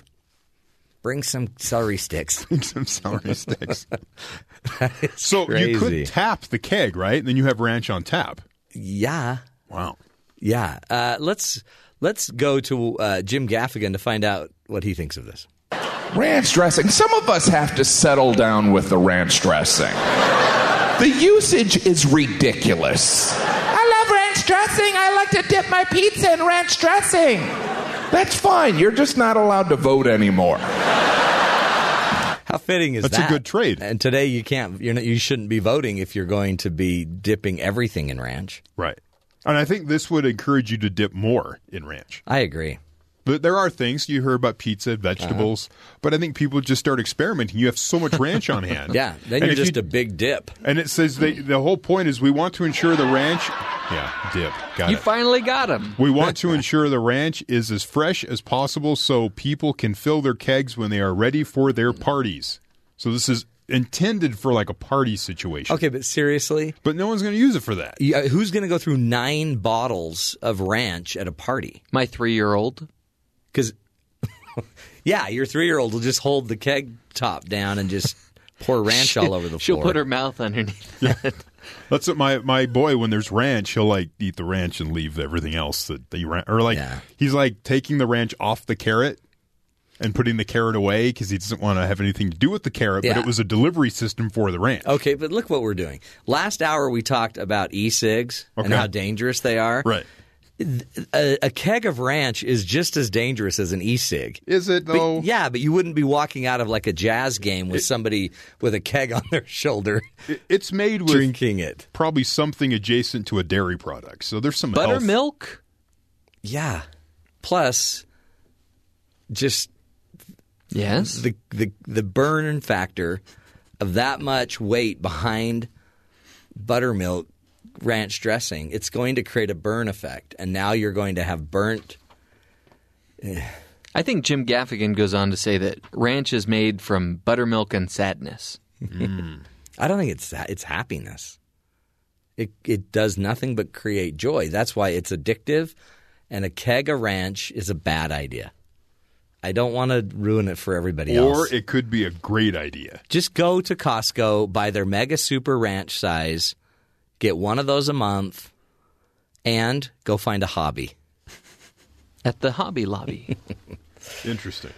Anyway, great news. So you're not really for the keg of ranch? I just think no. I think it's a health hazard. I think if you're going to buy it, you have to post a health warning on the keg of ranch. A Surgeon General warning on the ranch. Yeah. Okay. And again, I can only imagine what kind of parties that would bring on. Can you imagine this? Just all these little overweight kids dipping their pizza in their keg of ranch. What's happening to America? Anyway, let's get to the other headlines. The headlines we don't talk about as much. The empty news headlines with Jeffrey Liam Simpson. The MT News Team. First on the scene. Fifth on facts. I think we've got time for this one. It involves Schick Shumway. Oh, I love Schick. Yeah. How's he doing? Well, we'll get to him here in a second. What's the most precarious situation you've ever been stuck in? Or What's the most difficult to get out of situation you've ever been stuck in? Like, I've physically. I've been stuck at LAX airport after 9/11. Okay. And had to somehow get home to Utah without an airplane or a rental car. So I took a bus. And it was the longest 20-something hours of my life. We've all got those stories. Did you sit next to an exotic dancer? Okay, well, you didn't. So I did, and it was traumatic. Well, we went on a flight. Well, after going to the wrong airport, my dad had to turn us around and go to a different airport. We missed our flight, so we had to have this huge layover. Our bag got separated from us. Boy. We had a baby at the time, so boy. we didn't have any of the diapers. So we had to take a cab to the mall. So we had to spend like $40 on a cab just to get diapers. Oh, brother. And Yeah, that was the bad. baby cried all the way home on the plane. Is that you or your baby? I was crying inside, for sure. Tough. So authorities say a Utah man who was hiding from police and fled arrest had to call 911 to be rescued after getting stuck in his hiding spot. Uh-oh. Salt Lake City police say 46-year-old Shane Paul Owen called dispatchers for help on Tuesday, more than 6 hours after he accidentally locked himself in a church's boiler room. Officers were looking for Owens on Monday because he is a suspect in a string of burglaries and had warrants out for his arrest. Police say an officer spotted him and attempted to pull his vehicle over, but Owen fled, got out of his car, and ran into the church. Boy. A SWAT team held a standoff at the church until Owens called to be rescued. So, Schick, he's always the first on the scene. Yeah. Even before police sometimes. That's what's amazing about him. Which is the case here. He was actually able to get an interview in with this guy stuck in the boiler room before the cops even got there. Sir, can you tell us how you got into this mess?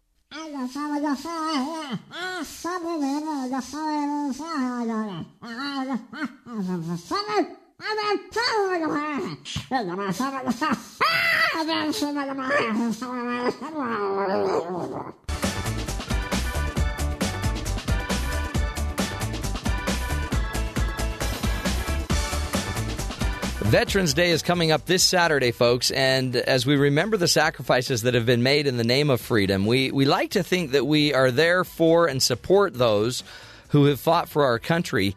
But as Americans, how supportive of our veterans are we really? Here to discuss this with us is Dr. Mike Haynie. He's the founding executive director of Syracuse University's Institute for Veterans and Military Families. It's the nation's first interdisciplinary academic institute focused purposefully on informing and impacting the policy, economic, and wellness, as well as social concerns of our nation's veterans and their families.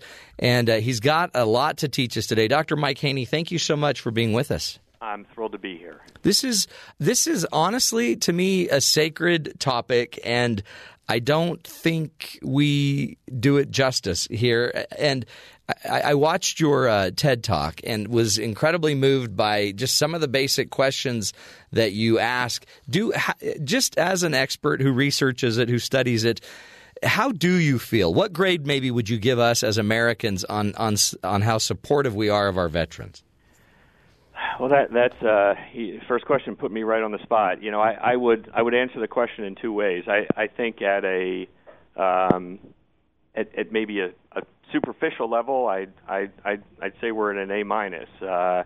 But truth be told, I think the extent to which Americans meaningfully and deeply are invested in the post-service lives of our nation's veterans and their families, I'd probably put that at a C. And I say that because one of the things that we don't talk enough about, I think, today is that the fact that we've been at war for the better part of the last 15 years, and that those are wars that have been largely fought by an all-volunteer military, and this is something new in our history.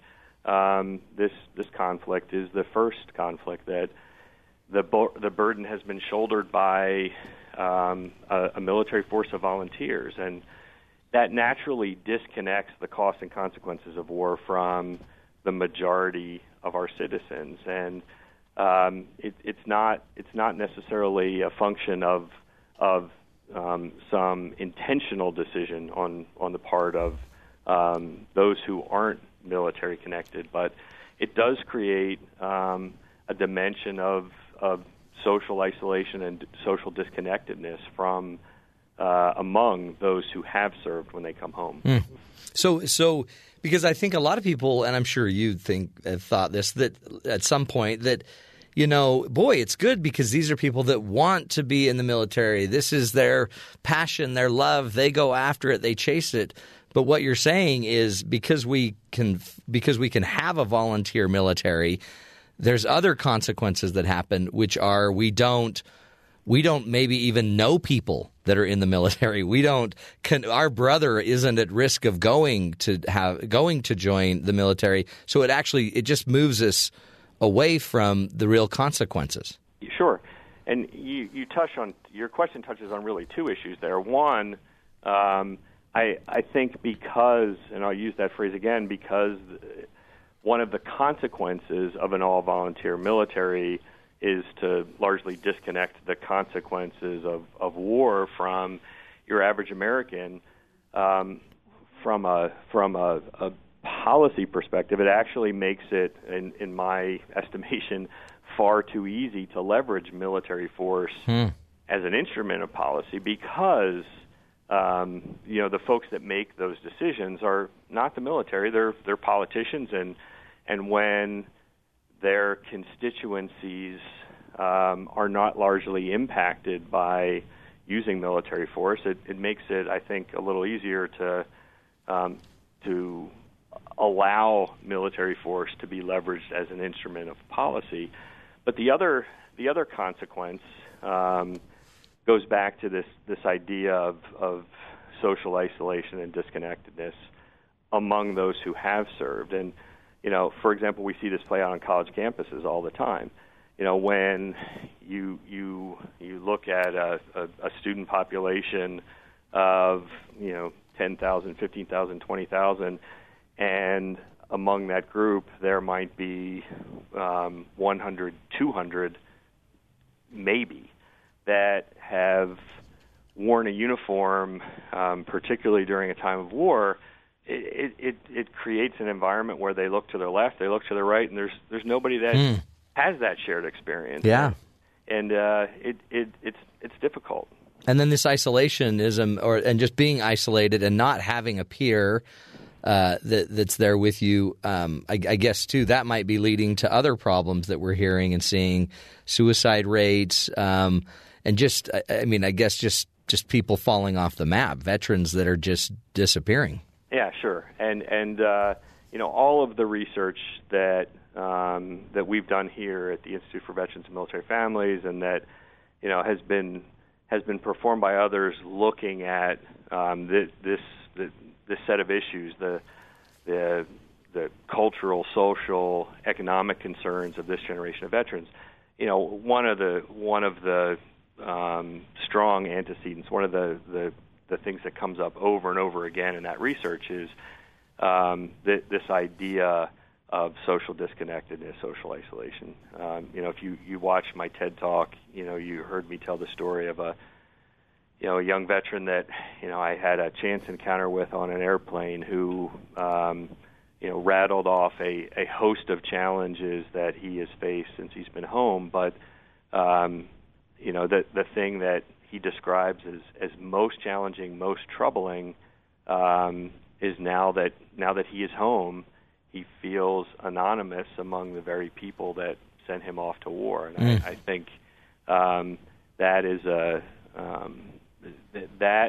that anonymity, that isolation, is something new to this country. If you think about our history, even through Vietnam, we had a conscription, a draft model of military service where a large percentage of Americans shoulder the burden of our military conflicts. That's not true today. Right. So when our service members come home and transition to civilian life, it's very, very often they, whether it's in the workplace, on a college campus, et cetera, in their neighborhoods, there are not many people that they can look to and say, this is my peer. This is someone who has that same shared experience. Yeah, and then we kind of say, well, yeah, but you don't need that because we're paying for your education, or there's some other benefit. You got paid to go do it, but the reality is there's no honor. There's no. I think a lot of us would. And they're not in uniform, and you can't, like, when a soldier gets on an airplane and you can see him, you can thank him and appreciate him, but when they come home and they take their uniforms off and they fall back into the regular world, there is this anonymity and there's this. It just seems like they're lost, they're gone. Yeah, and I think again. Your question hits on a couple issues there, and one I have heard from folks before that equate the all volunteer military to making any other vocational choice that someone would make, whether that to be a teacher or a plumber, air conditioner, fixing air conditioners. I do have to. I push back on that comparison, because what we're talking about here is someone who volunteered to be sent off to fight and to wage war on behalf of. I guess what I'm saying is when someone volunteers for military service, they are volunteering to shoulder the burden of a society's most morally troubling endeavor, and that is to go off to war. And I think we have a different level of responsibility to those folks, given that as a society we are conferring to them that moral choice, and I think that's different than volunteering for. To be a school teacher or a plumber or a mechanic, and that also though speaks to coming home and the extent to which we're able to support and empower those who have volunteered when they take that uniform off. I believe is part of our moral obligation. How, and I have a friend that flew Apaches in Iraq, 2 or 3 tours, and Apache is a really bad instrument. He got really good at saving a lot of lives and doing a lot of stuff, high adrenaline, highly trained, comes home, can't find a job, especially there's no jobs as an Apache helicopter pilot in the United States, right? So he couldn't even get a helicopter pilot job. And then needs to somehow, I guess, get another job? It's got to be, and then like you're saying, the anonymity of it all. Like nobody knows. It's easy to fall into depression, plus any PTSD, other related issues. How do we help them, Mike? What can we do to actually bring them to be more connected to them and eliminate the social isolation? Yeah. So on the job front, I will say I give actually great credit to the nation's employer community for, over the course of the last 10 years, for really stepping up and taking this issue on. There are large coalitions of employers that have stepped up, collaborated, worked together to address the unemployment challenges facing this generation of veterans. And I think the last statistics I saw on the unemployment front, the unemployment rate among the nation's veterans is actually at its lowest point. Oh, great. Yeah. In the last 15 years. As a matter of fact, I think it's lower than the unemployment rate for all Americans. And that For folks who have not followed that challenge, I can say 7 years ago the unemployment rate for this generation of veterans was over 20%. Oh, wow! So there has been a real sea change on the employment front. But that's only, as you mentioned, it's only part of the puzzle. Yeah. On the education side, I think this is where we have an awful lot of work to do. This generation of veterans, probably about 70%. You talk about volunteering for service. About 70% of the post 9/11 generation of veterans who did volunteer for service indicate that they did so in large part for the opportunity to go to college. The opportunity to leverage the post 9/11 GI Bill to get an education after service. Here's where we have more work to do. If you look at the extent to which traditional colleges and universities, and I'm talking about the traditional non-profit residency colleges and universities, the extent to which they have stepped up in the same way as the employer community has, I would argue they haven't. If you look at the data, there are only small pockets of post 9/11 veterans attending this nation's best colleges and universities. Yeah. And it's not because they don't have the credentials, the work ethic to succeed there. It's because they don't largely when you ask them the question, they don't feel like they'd be welcome there at those universities. They don't feel like they'd fit in, and we have to change that. I think when you look back after World War II, the original GI Bill afforded the millions and millions of returning World War II veterans the opportunity to pursue an education, and really it was that opportunity that kicked off the Industrial Revolution, the post-World War II Industrial Revolution in this country.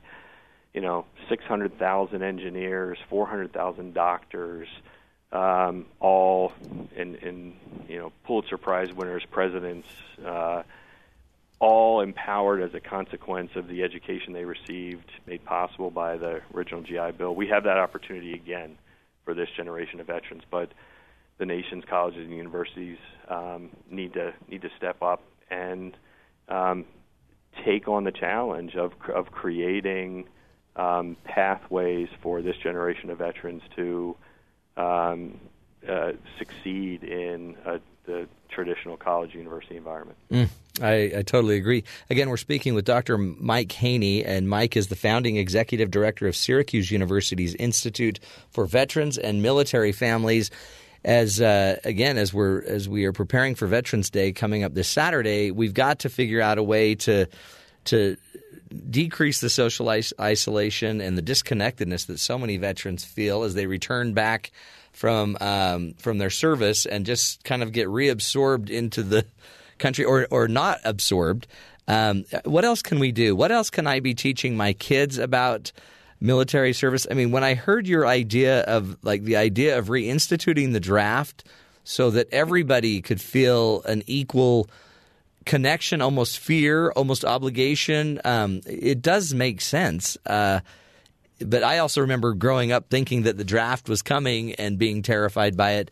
How do we get our kids to really connect into these veterans if, like you say, too, they're not in our world? They're not from my neighborhood, my church, my community. Well, that's but they're out there somewhere. They are, yeah. I think the answer to your question is, to go find them. And there are ways in every community around the country. There are community connected organizations that in one part or another of what they do, they serve veterans. And the extent to which families that are otherwise disconnected from this community can engage in those community organizations to really get to know who our veterans are.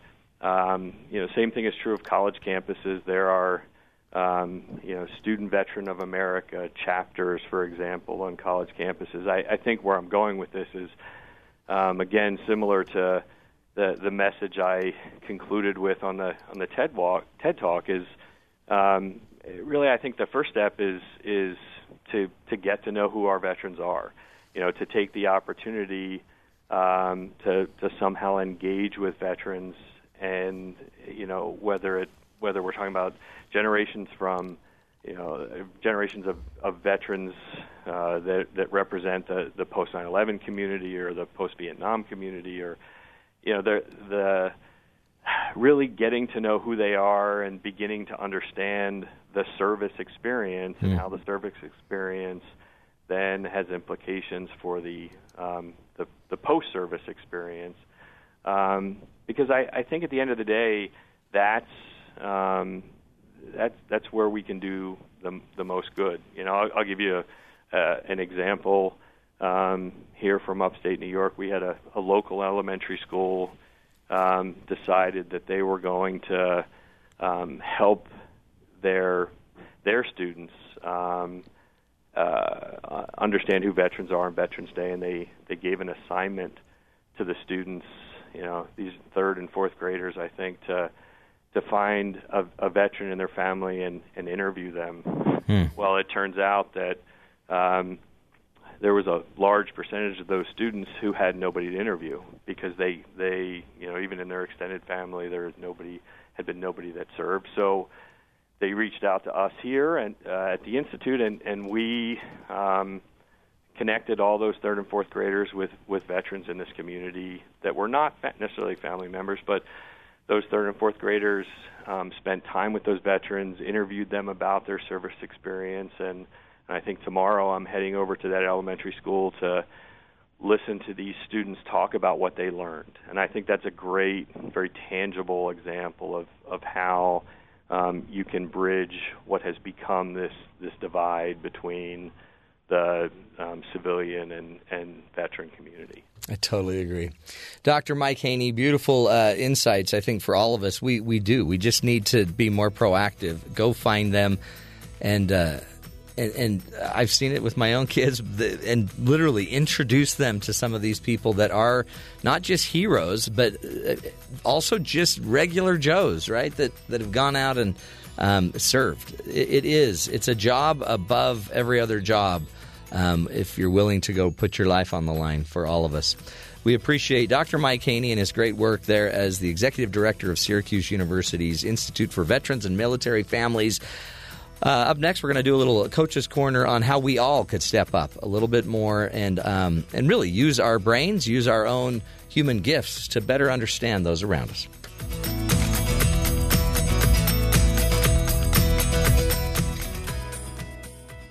What's the matter with you, boy? You too stupid to do what your coach tells you? Because life doesn't come with a handbook, you need a coach. Here's Dr. Matt and his Coaching Corner. Play ball! Play ball! Welcome back, friends. So when somebody says to you that that they think that you should reinstate the draft, and you're a parent, you're a father, you're a mother, what goes through your mind? Does it terrify you? Yeah. It probably should, right? I mean, it's a scary, scary idea. But if there was a draft and, somebody in every one of your close friend groups, one 18, 19-year-old boy or girl would be enlisted, or three, let's say, out of all of your kids' friends were enlisted into the military, or if everybody had to serve for 3 months or go to a basic training and then a draft or whatever, how would that alter your thoughts about military service? If one of your, when your kids are graduating from high school and you hear, yeah, where are you going? Well, I'm going to go to this university. I'm going to this university. I'm going on an LDS mission somewhere. And then one person says, yeah, I'm going to join the military. What do you think about that choice? Do you think, he really could do so much more than serve in the military? Or do you actually revere that choice? Everybody has an opinion, right?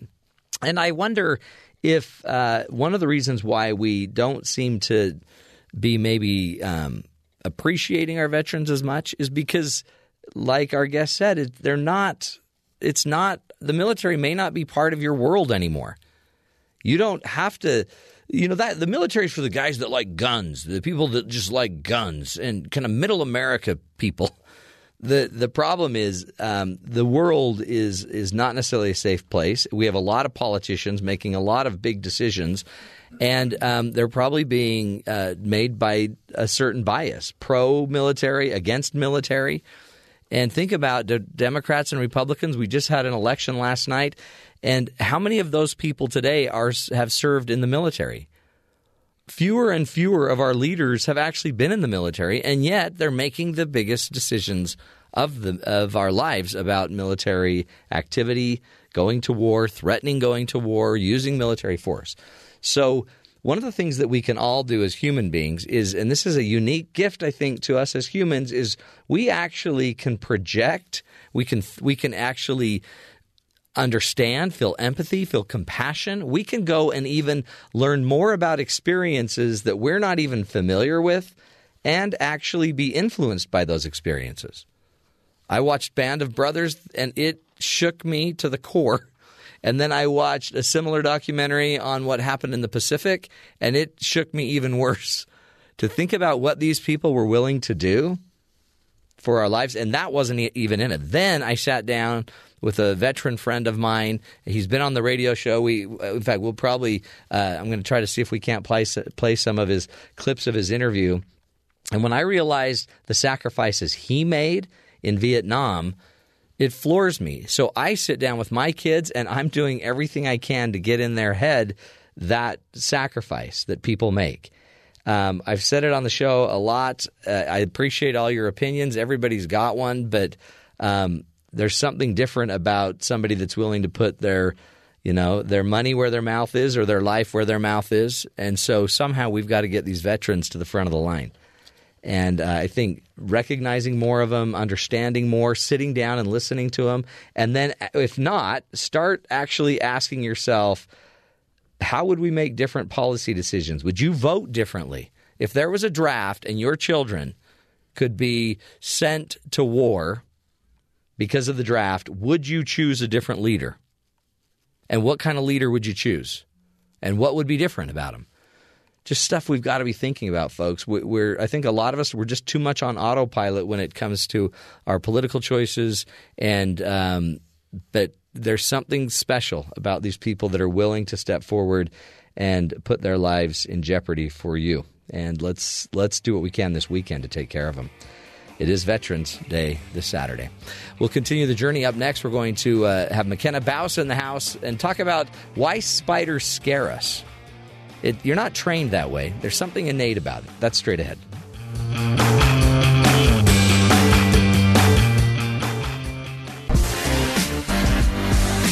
It's the House of Bouse.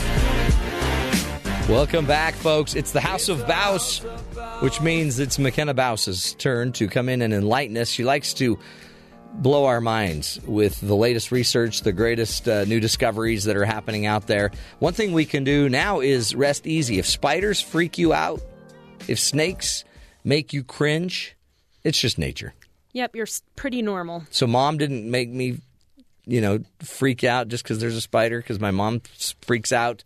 Every mom, every dad, every human has this weird aversion. Yeah. For me personally, spiders are the scariest thing out there. I really hate spiders. Always have. And for a long time, people have wondered if, people who hate spiders like me. Yeah. And that's a lot of us. Maybe you had a bad experience. Yeah. Is it something that we've learned? Is it you're taught it? Because spiders are always portrayed as this creepy, gross thing. And so some researchers in Europe, they did this study where they took a bunch of babies, 6-month-olds, and they showed them different pictures of flowers and fish and spiders and snakes. And, babies, they show fear differently than regular folk. They don't necessarily scream the same way that we would when we're scared. One of the biggest ways you can tell if a baby is scared is pupils dilate big time. And their pupils only dilated in response to the spiders and the snakes. Really? Mm-hmm. And one of the reasons that they know that this isn't necessarily something that's taught is because you're doing this with babies who haven't necessarily been exposed to this. Yeah.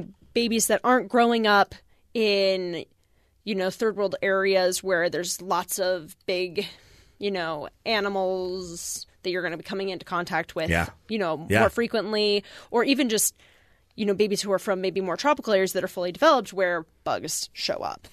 And so this is something, first real exposure, they're still showing extreme signs of fear. Interesting. And so snakes and spiders, but not necessarily like a monkey. Yeah, no. It's a lot of it has to do with these things that we traditionally think are sort of and so creepy. So I guess it's genetic, it's evolutionary. We've had this. We've kind of over years and years and years, we have this reaction to them. Yeah, we've learned to fear these venomous creatures, and it is in our gut. That's kind of nice to know. Yeah. Now, by the way, so let's just say if I drop a mouse down your sweatshirt, and would that creep you out? Me personally, little mice feet just grabbing on your neck. Mice themselves don't scare me too much. Yeah. It's mostly the spiders. They have too many legs. They move weird. Yeah, but you can just smash them. I don't want to get close enough to have to do that. That's me standing in the other corner of the room, calling, "Hey, come get it." It's actually good. So if somebody's freaking out, then it's just they have a really nice, healthy reaction. Yeah, and one of the things that's interesting about this is we just finished up Halloween. Yeah. A lot of people assume young children, babies, they don't really necessarily get all the spooky things. So if we're putting all the spiders around and snakes and stuff, heads up, you might be terrifying your 6-month-old. You might be creating a lot of bills later with the doctor. Yep, a lot of stress. McKenna Baus is her name. Good to know. You should be afraid of spiders and snakes. It's natural. It's not something your parents did to you. Unless, of course, your parents did make it worse by giving you spiders and snakes and surprising you. Great stuff. McKenna Baus is her name. We'll continue the journey. This is the Matt Townsend Show. You're listening to us right here on BYU Radio. It's the House of Baus.